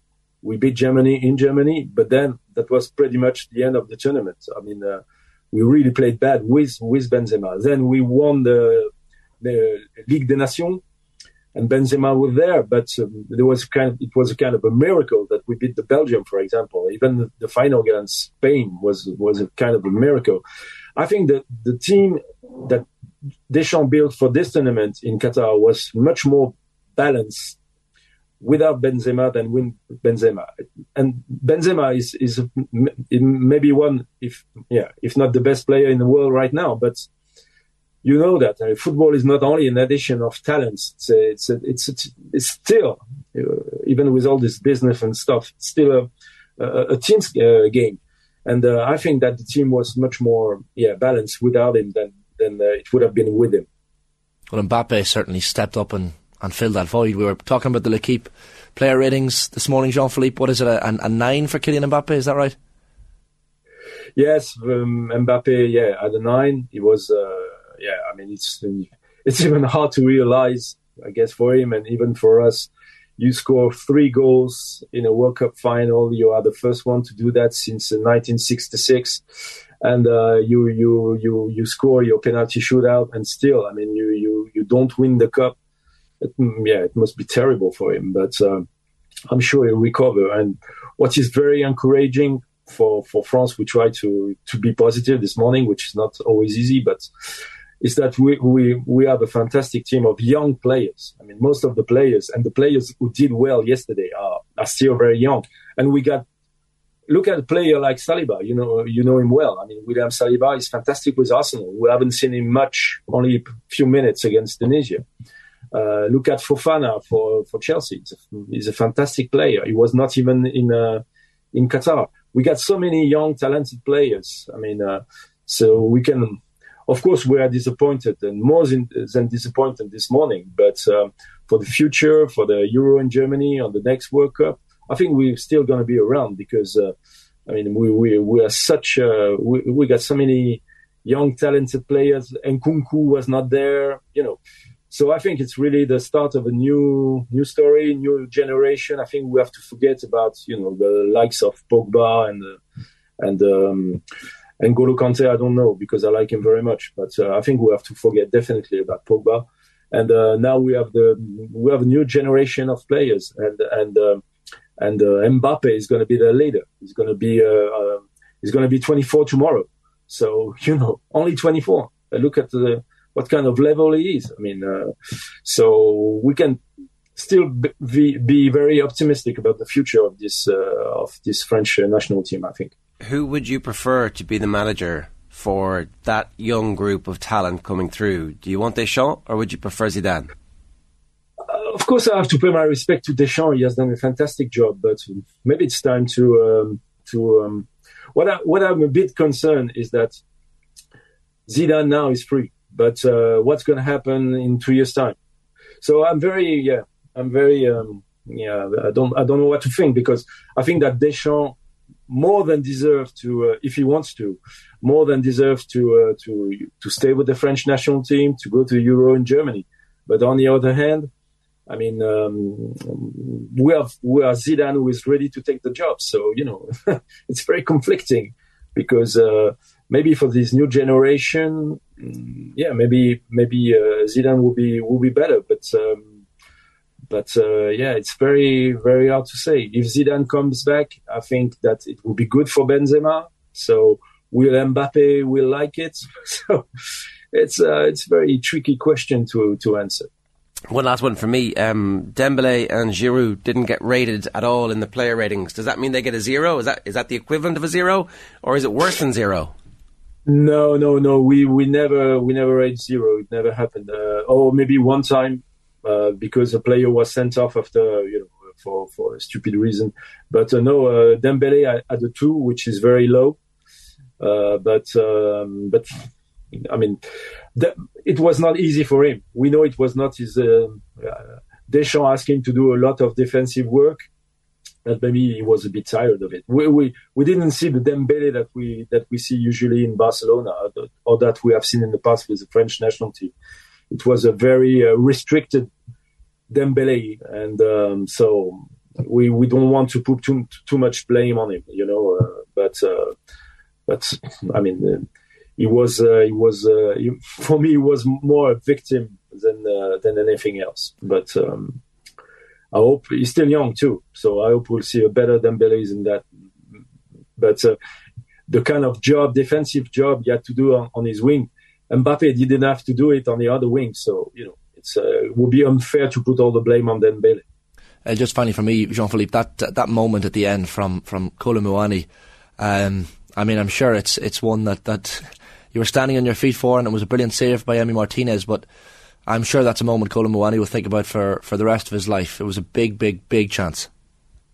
Yes, of course, but if you look at this personal story, he was not supposed to be at the World Cup. He was in Japan with Eintracht Frankfurt when Deschamps called him, because Nkunku was injured. So nobody, he was playing for Nantes last year. He was doing pretty well, but if you had told me even 1 year ago that Kolo Muani would be playing the World Cup final, and that he would play at that level, that he would be about to be the key player of that final, so I would have been more than surprised. And even him, I mean, 4 years ago, he watched the World Cup alone in his apartment, and the year after, 3 years ago, he was playing for Boulogne in 3rd division. So I think he has to be very positive for what he has done. And you can say that I don't think he really missed his chance. I mean, it's the Argentinian goalkeeper who did fantastic. So I think Kolo Muani yesterday was we didn't expect him to be at that level, honestly. Jean-Philippe, always great to speak with you. Thanks so much for being so generous with your time. Thanks to you guys. It's Jean-Philippe Leclerc of L'Equipe newspaper there, giving us an insight into the French pain, the suffering, the existential grief. I think he mentioned the referee at the start there, Marciniak, the Polish referee, and he had a great game, I thought. We're forgetting that sometimes for a game of that magnitude you need someone who's not going to let it flow and let it happen, and he did, to be fair. So it's one of the reasons. They never get credit, Ger, so I'm going to give him a modicum of credit this morning. And it was almost never brought up in commentary that he was a former professional footballer, of course. It sounded like, I was watching the BBC, it sounded like they were trying to goad Jermaine Genius into becoming a referee. He was having none of it. It's like, man, not happening. Premier League footballer, don't need the hassle. Yeah, that's fair. A reminder, OTB AM brought to you live each morning by Gillette Labs for an effortless finish to your day. Colin Malani is here to talk about another weekend of bumper club GAA action. Before we get to all that though, Colin, your thoughts on Messi's crowning glory? It was fantastic, wasn't it? I mean, it was just such an iconic game. I was actually here in the office and everyone was taking a glance at it and glued to it then once extra time got underway. But Shane mentions that Muani chance. I mean, that really was the moment, wasn't it? And he didn't do a whole lot wrong. I mean, he struck it really well. Fair to him, yeah. I know he could have squared it across, And if you compare it to McAllister for Di Maria's goal, that was a great ball across to set up for that. But, I mean, in the moment, with so much on the line, it's very hard to know what to do. But I thought he obviously struggled well, and Martinez makes a great save. But that was fantastic tournament football-wise. I mean, from the latter stages, the group stages, all the way through was brilliant. And I know Infantino spoke. He did a press conference later last week, and he spoke about they may revert back to the 4-team groups again in 2026, which, based on this year's group stage, which is why I think they won't do it. Yeah, I think once he floats it, though, that's it. Yeah, but I think they have to now. I mean, the final round of group matches in this campaign was outstanding, and really that brought the tournament to life and set it up for the knockout stage. So hopefully they do stick with that. But obviously you're going to have 48 teams, so what's that, 12 groups of 4 in the next tournament? Yeah. A lot of football matches. A lot of research to be done on teams for journalists covering it as well. Like, I know we're guilty of recency bias and exaggerating sometimes and superlatives for no reason, but is that the greatest game of football we've had in... Certainly in our lifetime, Cal, I'd say it probably is in yours as well, Ger. Well, it's kind of insane because you've got the greatest footballer of all time against 23 turning 24-year-old who's already won a World Cup, and everybody's like, oh, this guy could be as good as Pelé. Like, it never happens that you get them, and then Mbappe scores a hat-trick. Like, you don't get this clash of... If like, Portugal had played Argentina in 2010 or 2012 or 2014, like in some big match around that period of time when the two lads were at their absolute peak, you'd have said, okay, this has the potential. But like we saw the clash of two eras going toe to toe and it producing wild moments of quality, controversy, and then intense drama in the penalty shootout. It just doesn't get any better. Like, it just does not get any better than what we watched. Like, there are so many strands to the game. It feels like there must be 100 moments. A lot of subplots. I wonder just how much did the illness in the French camp affect their French players, because they were so below par for the first hour. Well, we just talked to Jean-Philippe Leclerc there, and he was making the point that they don't think it was that. They think that tactically they got it wrong, that they didn't have the setup to deal with Angel Di Maria, and so all of a sudden everybody's discombobulated. What are we supposed to be doing? Are we staying or going? Are we pressing or not pressing? And that kind of like was a virus like inside the system. And yeah, and you have to give Argentina huge credit, having coughed up a 2-goal lead again to come back and get back in front. When you were saying to Kev, did you ever think at half time? I was like, it's 2-0. This is like so. Oh yeah. You know the Horiel cliche that there's always loads of good data people on the internet who are like, well, any time a commentator says a 2-0 lead is the worst lead in football, he's incorrect. Most dangerous factually. lead. Oh, it's terrible. It's obviously not true. I mean, we know it's not true, but we all seen it happen. And if you're an Aston Villa fan, you know it definitely is true, because it always happens in the big games when you're 2-0 up. Or if you're Ireland, that it's also happened to you in the past. But like with Argentina, literally a World Cup final against Germany, 2-0 up, 2-2. Yeah. In this tournament, every time they've had a 2-0 lead, every time, you're like, oh, it's going to happen. That's why, you felt there was a chance. Yeah. And at half time, even though France were so brutal, you felt surely they have to do something here. But then the time I thought it was over was, the first 5 minutes of the second half. Argentina were the team that came out with all guns blazing. You're like, all right, France are gone here. Look at that photo. It's amazing, isn't it? Iconic. Like, it's something we thought, and even Aguero, he's on Aguero's shoulders. Aguero, good man, Aguero. That's exactly what you want him. John Terry, I think, was on one of them. John Terry tweeted, though, he didn't pull on the shin pads and the boots. Yeah, he did. He had runners on. Yeah, I think John Terry said on punditry, he said he's done a full John Terry there, to be fair. If John Terry's reaching that point of self-parody, that's okay. Heading into the game, the last 8 World Cup goals that Argentina conceded were in the second half. Apparently, was Aguero staying with Messi? Maybe, yeah. I don't know. I hadn't heard that. I was bloody exhausted after watching it. I mean, it was just an assault on the senses and the emotions. Like Kev was saying there with us this morning, he was crying. Like, full on crying when he saw the images of Messi with his family and stuff. And I think the moment for me was when you saw him hugging his mother came down. Yeah, I saw that, yeah. You're watching that and you're like, oh, Jesus, this is like the perfect pinnacle moment. Because even I felt sorry for France at different points, the Moani miss and even the two lads missing the penalties, Coman and Tchouaméni. I felt sorry for France, but the better team marginally won. Like, and because it was Messi, you're like, well, you can't take this away from them. It was just a football match that had absolutely everything. Like, if someone had said to you at the start of the tournament, Kylian Mbappe is going to score a hat-trick in the final and lose. I think if you wrote a script for a movie based on what actually happened last night, people wouldn't put it, like they say, no, that's too crazy. They should never have another football match in that stadium ever again. What's the point? I don't think they will. But they'll probably demolish it. Yeah. No, it's the second highest crowd, the biggest crowd since... Didn't look like it at the start of the second half. Anyway, that's weird, yeah. Fabian Pelem is the journalist in Argentina who has captured this footage from Buenos Aires. Have a look.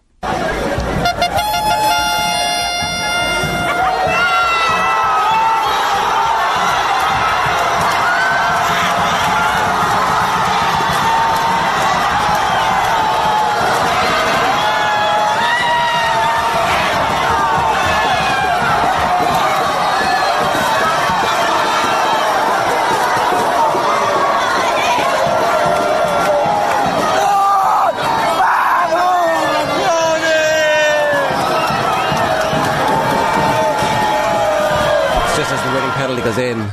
It'd be a good place to be, Buenos Aires. I was saying there was 2 million around the obelisk, like moments after, and they were still coming. So I didn't realise there was such a significant Irish diaspora in Argentina, the fifth largest or something like that. Yeah, and particularly there's a big connection with the Midlands, the Irish Midlands in Argentina, apparently. So congratulations to everybody in the Midlands. Is that from the Silo Wallahan? Well, Callahan's going to be on the flight over. Yeah. He's well known over there, the Monday Club in Buenos Aires. Yeah, big listenership to Midlands radio over there. It'll be pretty good, yeah. But those scenes, it's South American people and Argentinian people particularly are so expressive when it comes to their emotions. So like seeing scenes like that, you're just like, Jesus. Yeah. Like, she was listening to the wireless. Like, she was getting. There was no. I didn't see any TV. I didn't see a big screen. No, I didn't. There had to be a screen somewhere. Maybe somewhere was definitely old school.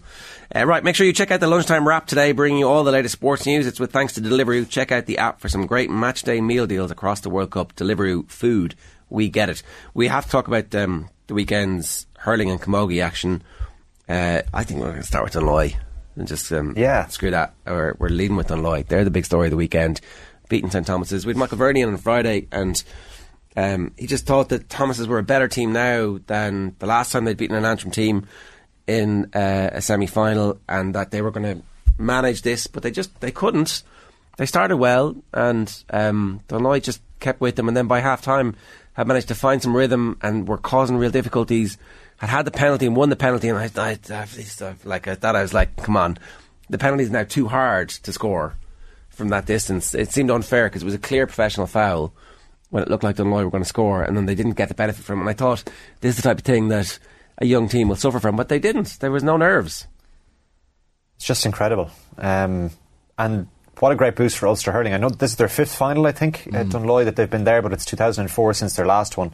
St Thomas's, watching some of their post-match reaction afterwards yesterday, they just were flabbergasted that the level of performance that they produced. I'm not sure the time of year, but Dunloy, obviously, the goal that they got was fantastic, absolutely superb, and they'll relish going into the final against Ballyhale Shamrocks. And as I say, a significant boost for Ulster Hurling to be mixing with teams at this end of the competition, and they've done so to their credit over the last 20 years, and you'd hope that it can transfer to intercounty level as well. But Schlockneil are obviously very strong as well, and Antrim at senior intercounty level have a great tradition, and they'll be hopeful that they can transfer that to be competitive in the All-Ireland series maybe down the line. The other one obviously was fair to say the most anticipated club hurling match of the last 10 years. Certainly it was right up there.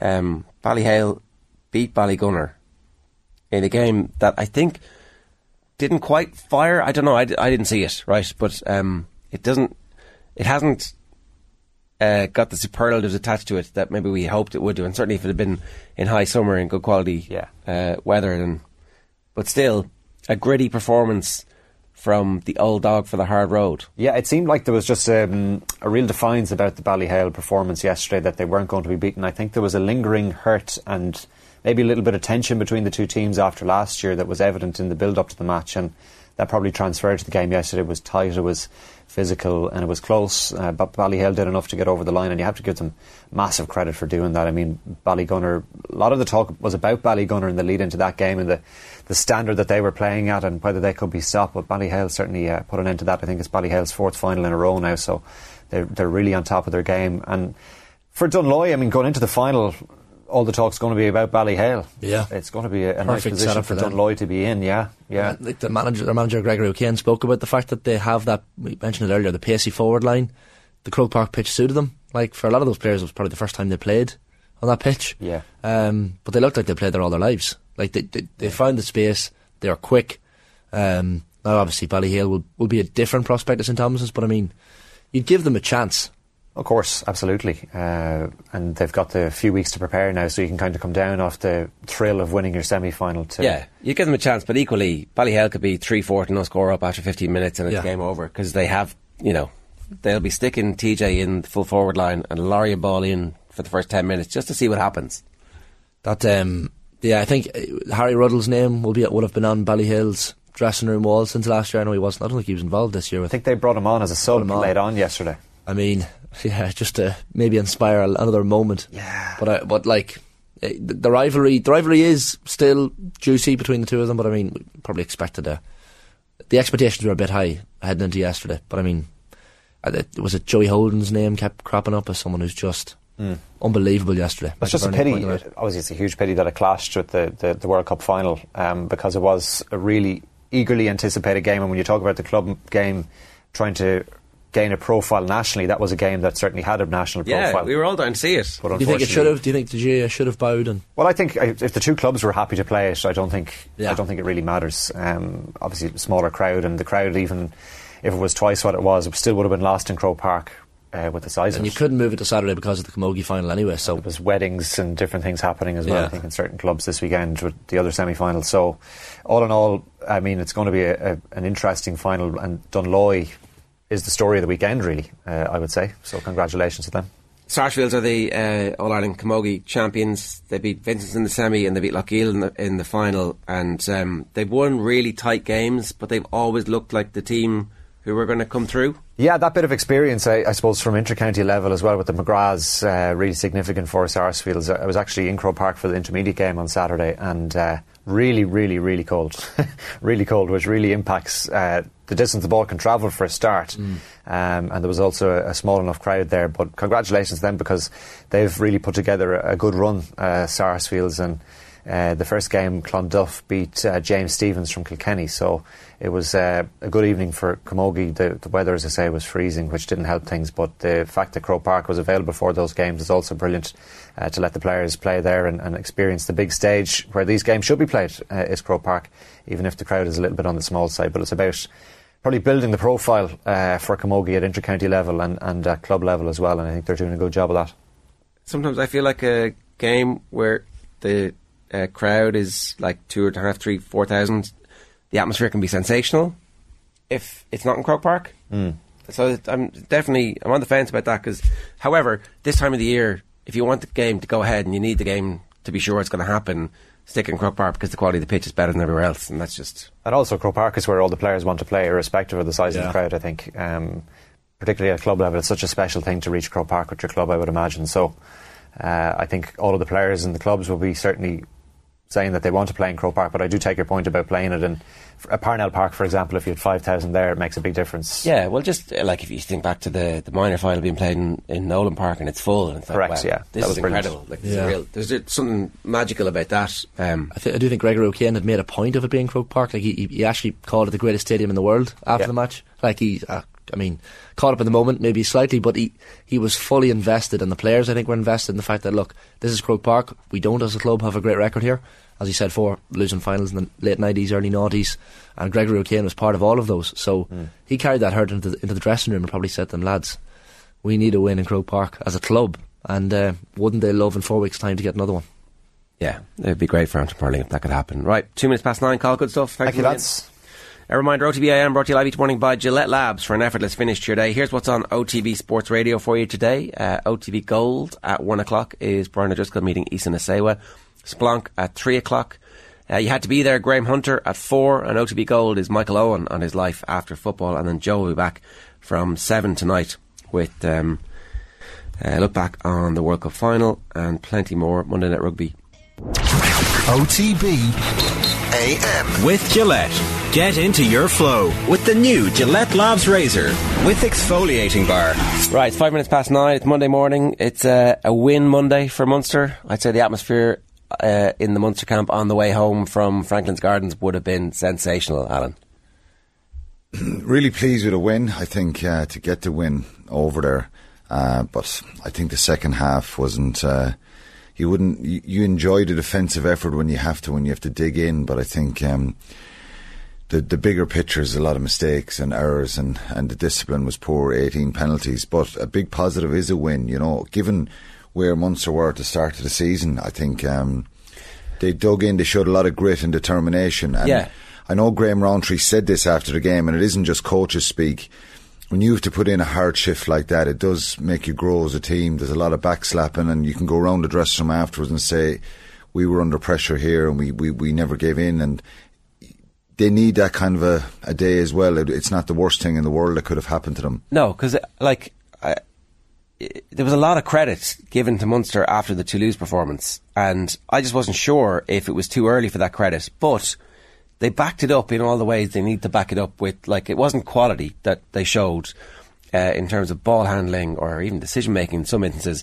It was sheer grunt. Now, they were fortunate a little bit a couple of times with some refereeing decisions, I thought. Quite fortunate. Could have been a penalty try. Should have been. Should have been a couple more yellow cards. But absolutely. But I think the referee was shocking for both sides. I don't think he was making decisions to kind of penalise one or the other at any time, and even at that time, just lost control. And it got dangerous. It got narky, and the row that happened was. Did he deal with the scrap properly? No, I think Dave Ribbons caught John Ryan around the neck. John Ryan, genuine. There was two guys two guys fighting or pushing or shoving with Jack O'Donoghue, Ludlam, and that's where it started. And then and Augustus, the number 8, and then Dave Ribbons joined the second row. He's a big man. John Ryan just kind of walked in to kind of separate guys, and he gets an arm around his neck. He gets launched onto the ground, and he has two of them. They're putting the elbow down his neck. Yeah. He's getting kind of this down and straight into the face. That really, really is wrong what happened there, and he was an innocent bystander. He didn't run into the join in kind of going punching. He was actually breaking it up. That's in a red card. For me, I think Dave Ribbons was shocking what he did. The way you to grab a player around the neck like that with an elbow, his hands are down by his side. He's not throwing punches. I think it was absolutely disgraceful what he did there. The Jack O'Donoghue, Ludlam, people can defend themselves there, but there's two of them on one there as well, and Jack O'Donoghue, he didn't handle that. Matt Proctor runs from about 30 yards, launches straight in on top of Keith Earls. Keith Earls was joined it, but he's getting somebody off his player. So Matt Proctor should have got a yellow card as well. Straight away, I spoke to the referee yesterday, and he said, first thing I would have done was I would have binned 13 from Northampton and say, you're gone, now I'm going to have a look at it, because the way you joined that, there's no point even having a chat about it. You're gone, yellow card. And I think Ludlam and Ribbons, Ludlam felt a bit, you're scragging guys there, but when you join in, when it's 2-on-1 there, and John Ryan is pinned onto the ground on his back, and only Mike Haley joined in, they're choking him practically. So look, I think that was wrong, but the ref for both sides, in fairness, he got the first probably 20 minutes of the game right, and I'm not saying all these decisions, but I think he panicked. Munster could have had more people in the bin. So for any listeners, I'm not saying he screwed Munster here. No. I just think he lost control. Some of the decisions for both sides were like, oh my God. And never got it back either. But and Munster gave away 18 penalties. You could easily take 3 or 4 of them off. There was a couple of breakdown poaches. Tadhg comes through them all, penalised. Gavin Coombs, another one, clearly on the ball. Mike Haley, clearly on the ball. And he gave it again, said no clear release. Mike Haley wasn't the tackler, and he can come in and poach. But okay, so I thought the benefits they started really win, well. Right? The benefits of that win are that everybody is really, really sore, but they've all stood up for each other together. Yeah, and the conditions were horrendous as well. So it was lashing rain, it was freezing cold, there was a wind there, so it was hard to play and do what Munster wanted to do. So they had to really dig in. I thought they started the game really well. Their shape, the space they were getting, the confidence they showed, and so lots of positives. But you look back at the game, turnovers, particularly after half time, they got into the Northampton 22 a couple of times and forcing a few passes, being a bit too ambitious, not catching the ball when they should, putting the head down, being direct. I think another penalty there after half time, 26, kind of gives you that little bit of a momentum going forward. But Northampton are scrappy and they've been very hard to beat at home. But they're, to be honest, you have to say they're a poor side when at one stage Munster are down to 13 men and you're attacking for that long, and the end product for them was really poor. So poor side, and Munster didn't play well. I see they showed a lot of grit. Northampton head coach being linked in the Telegraph or one of the English papers this morning as the attacking guru to save English rugby. I'm like, Sam Vesti, was it? Because I think he played with Borthwick and maybe coached under Borthwick before. Their attack has been good, and that's the kind of the way they were being built before the game. There was two sides who have changed the way they play and throw the ball around a bit, but Munster put immense pressure on them at the breakdown. But it's a strange one with Munster. You kind of criticise, you're kind of giving them credit for Toulouse and not. I'd be much happier this week than I'm very glass half full this week. You're seeing the glass half empty. No, I'm not. I'm in the middle again. Okay. I'm in the middle again. I think there's lots of improvement. I love the fight and the determination. They had a real spark to them and an aggression about them all the way through, and they put. The defence was excellent. Anton Frisch. I know we're going to talk about him we're going to keep talking about him all the time. Every time he plays, I just think he just reminds me of Gary Ringrose so much. Now, people don't have to jump on that and get too on their high horse about that I'm saying something like that. I just think he's a brilliant defender. He's a stepper. He's real physical. He's getting into rucks, clearing out the ball. There's a real rugby player there, a real top class player, I think. And some of his defensive reads yesterday were outstanding again. And there's strength and depth beginning to emerge from like the injury crisis of the last 2 years. Finally, players who've played a load are actually maturing. It just feels like there's a lot to like about this team at the moment. Yeah, they still have their issues, the front row for sure, and not deep enough. Sure, they're lacking that bit of real grunt and size. But I think probably down the charts when you think they've, Thomas Ahern is out, Fineen Wycherley is not available, Edogbo is not available. They're three young, enthusiastic, kind of physical players. Maybe Snyman will come back end of January. That'd be a real boost for him. But a lot of this same group have played now 3 or 4 weeks on the bounce, so they can't keep doing that. So the real kind of measure will be in the next couple of weeks when they play Leinster, Ulster and the Lions, and then have Northampton home again. Yeah. So it's an incredibly difficult block for them. But Jack Crowley, playing at 12, started the game well. He probably had 3 knock-ons in the game. One where he runs that hard line in the first half, and then another 2 where he just takes his eye off the ball. I like the fact that he was physical, he was making carries early on, but it wasn't that type of game. It was hard, particularly after about 15 or 20 minutes, it was hard to get any sort of width in the ball because the game changed. It was about kicking in behind and smashing each other. Roundtree giving name checking Dennis Leamy after the match as well, saying he's turned into a very, very good coach. And to not concede, and for an away team not to concede a try at Franklin's Gardens doesn't happen too often. It's clearly the Munster defence under Leamy are doing something like. Yeah, and that's, you can build a lot on the defensive stuff. I think they'll be disappointed with some of the handling errors, the turnovers. But if you're porous in defence and you're letting in tries and it's very, very deflating. You can get so much kind of a good feel out of defence, but that was the story of the season so far, wasn't it? Like, they had been bad and now they're good. That's amazing to have a turnaround. Their defence has been pretty good all season, even in the games they've lost. They've conceded the least amount of tries in the URC, so this is something where he's trying to build a foundation from, and you would do it with any team in any sport, wouldn't you? you know, if you're playing against a star-studded side, for example, and under 15s, Defence wins championships is the tighten cliche, up, lads. Don't give them time. Don't give them space. Blah blah blah blah. You do all that. It's stuff. a quick impact, you'd say. Yeah, but they're good. There's some good defenders there as well. When you look at, you know, particularly the turnover stuff, O'Mahony, Tadhg Byrne, John Hodnett when he came off the bench had a superb turnover. Sly old dog O'Mahony as well, O'Donoghue, stealing lineouts when it looks like he's not even going to contest both Byrne and O'Mahony when they didn't look like they were going to contest him. So I think naive, and they won't get carried away, Munster, and think you know, they're brilliant now. I think Northampton were really, really poor in attack, but Munster defensively can take a lot out of that game. In a way, they saved the weekend in many respects, because the rest of the weekend was a bit of a shambles. A comment from Tommy. Seriously, what has happened in the Heineken Champions Cup? Grew up watching in the 2000s as a prestigious competition. Last 8 years, it's gone downhill rapidly. It's gone stale. Pool stage format is a farce also. It hasn't gone stale. It's just they've screwed it up. Like, COVID was difficult for everybody, but it was definitely screwed up. The format of the competition at the moment makes no sense.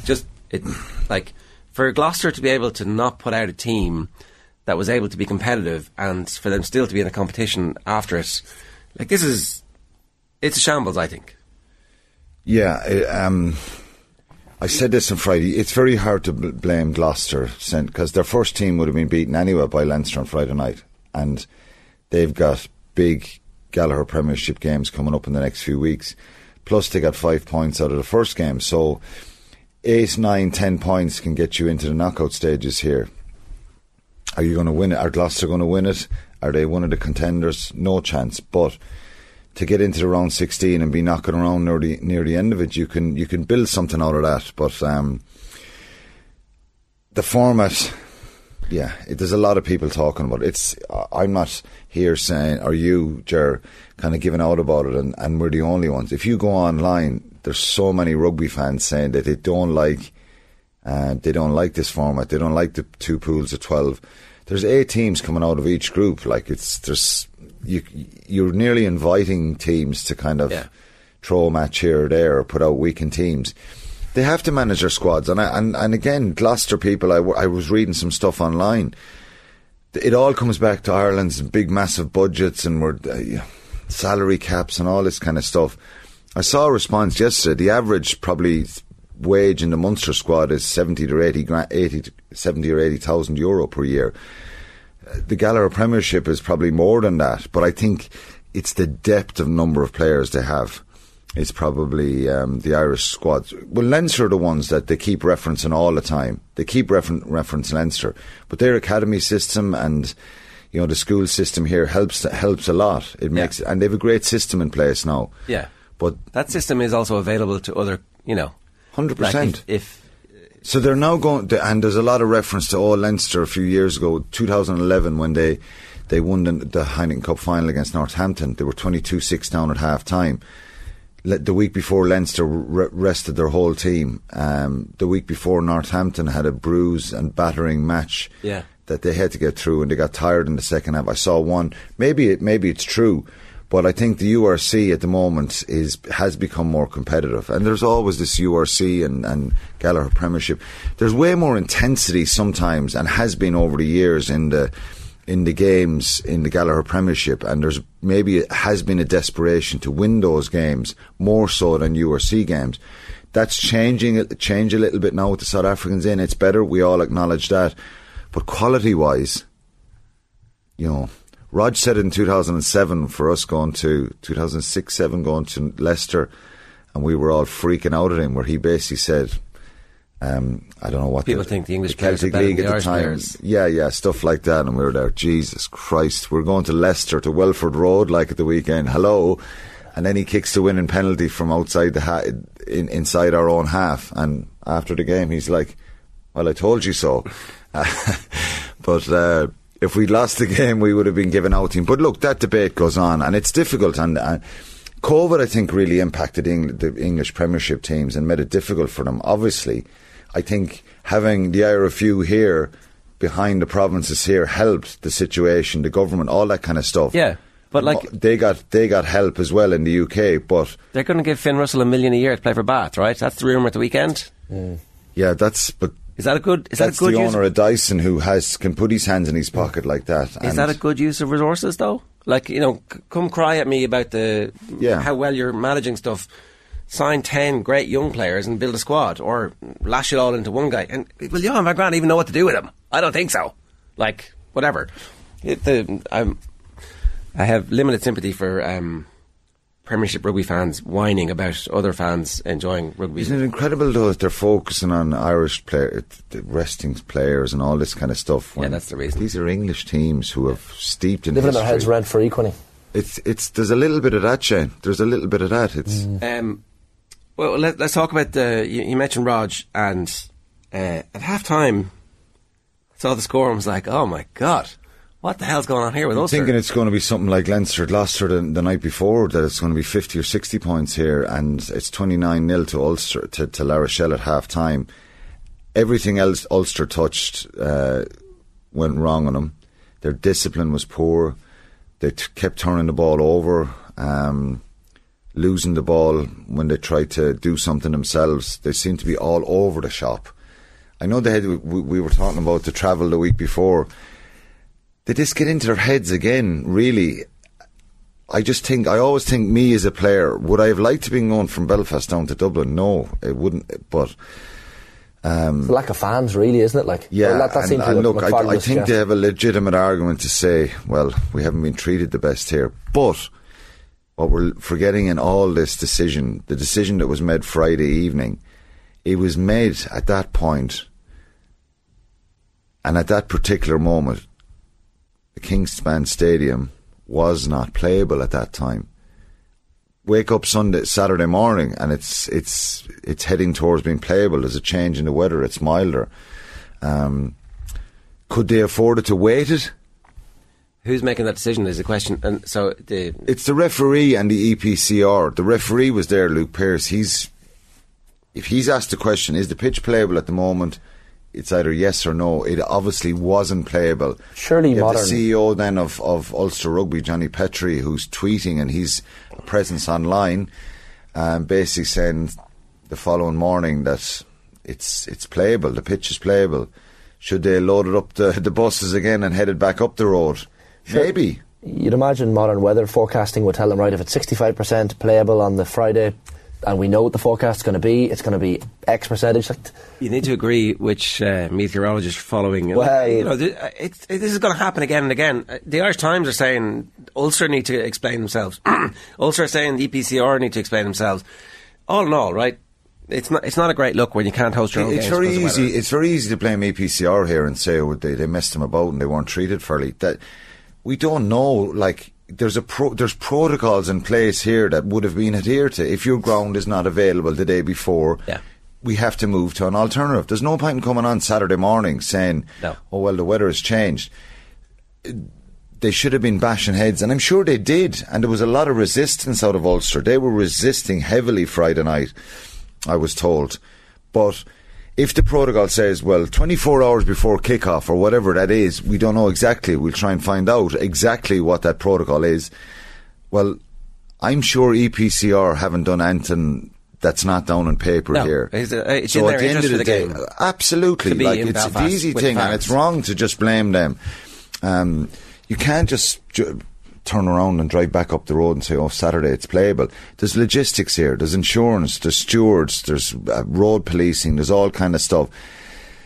It would have been all in place for Belfast, but Dan McFarlane was very strong on it. So look, it'd be great to hear a little bit more and get the specifics from all of Ulster. I do, Leinster were in a situation last year, Gerard, with the Montpellier fixture, and we were all saying, oh, the points shouldn't be awarded to Montpellier. But, afterwards, I went and I looked, and EPCR they could have allowed a change, but, they weren't wrong on what they did, given what was down on paper and what all the clubs signed up to. They signed participation agreements here, and this would have been down in black and white for Ulster as well. So, it certainly wasn't ideal. You feel they've just got a raw deal with the weather in the last 2 weeks, Ulster Rugby have. Yeah, and in fairness, that might be true, but the performances... Correct. Like, we have to talk about Ulster. This is shocking what's going on. Yeah, I think it goes back to that second half in the RDS. The two losing bonus points maybe get them a little bit out of jail, and maybe that's a turning point for the season. So before, and McFarland seems like a really good coach. Well, they've got to go to La Rochelle next, so let's look at it. They've 2 points, 2 brilliant points given where they were at half time. Rodgers going home probably deflated and a bit angry that they didn't get the bonus point and they didn't kick on for sure. Ulster will feel, yeah, we got 2 points here, but they've got La Rochelle next away.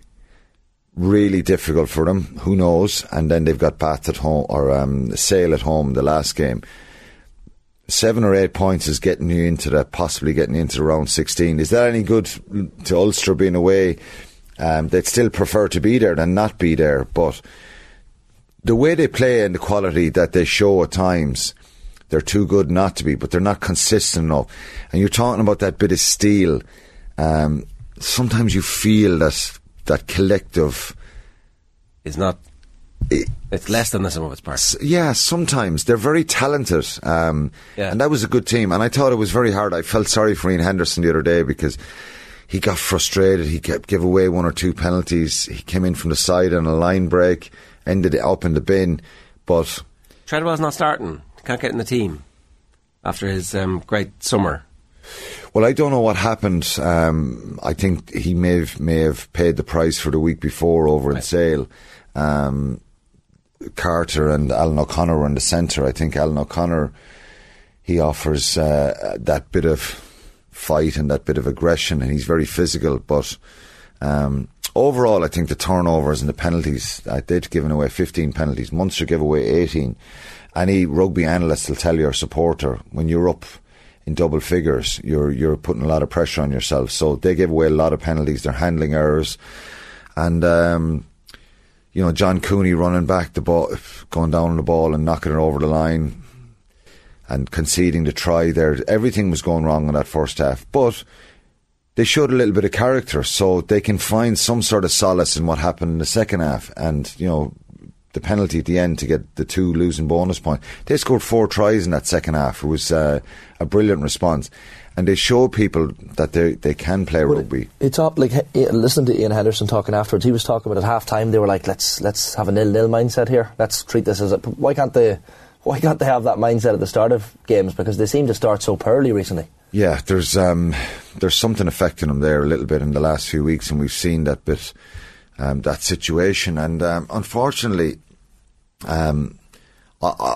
unfortunately, it's we in a lot of these big games, we seem to say it's a mental thing. We're looking at fragility there around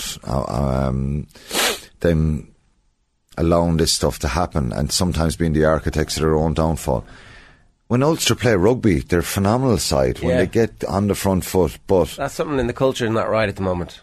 Yeah, but I think it's growing, and I like Dan McFarland, what he's done there in the last few years. He's brought a little bit of steel and edge in some of the performances you look at and say, right, they're getting there, and then, but Europe does that to you. It exposes any sort of weaknesses, and the URC in Leinster, they did that in that second half, but they've been unlucky in the last 2 weeks as well.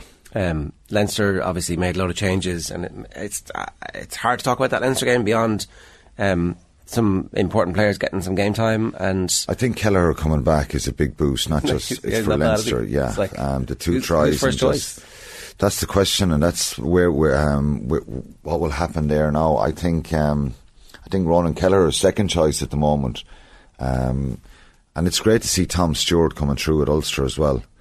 I think he's a great player, and I think he's shown great promise to hooker with Ulster. So there's a bit of depth coming in that position, which is good. But to have the 2 Leinster guys, I think they're top class international players. So probably the biggest positive the other night for them was Kelleher being back in the field and performing, rampaging, and doing really well for them. Yeah, because they're both angry runners, and you don't want them to lose that part of their game. It's like really important, but equally that's where the injuries can crop up. So bonus point win for Connacht as well, we should mention them. And that was Breeve's strongest team. Yeah. Couple of injury concerns like with Thornby and Boyle. Thornby and Paul Boyle, yeah, that's tough for them now. And given the Christmas fixtures and all that kind of stuff, it's hard on them, but kind of went under the radar for Connacht fans. Don't be giving out to us when you're in the Challenge Cup. That's what happens. It goes under the radar.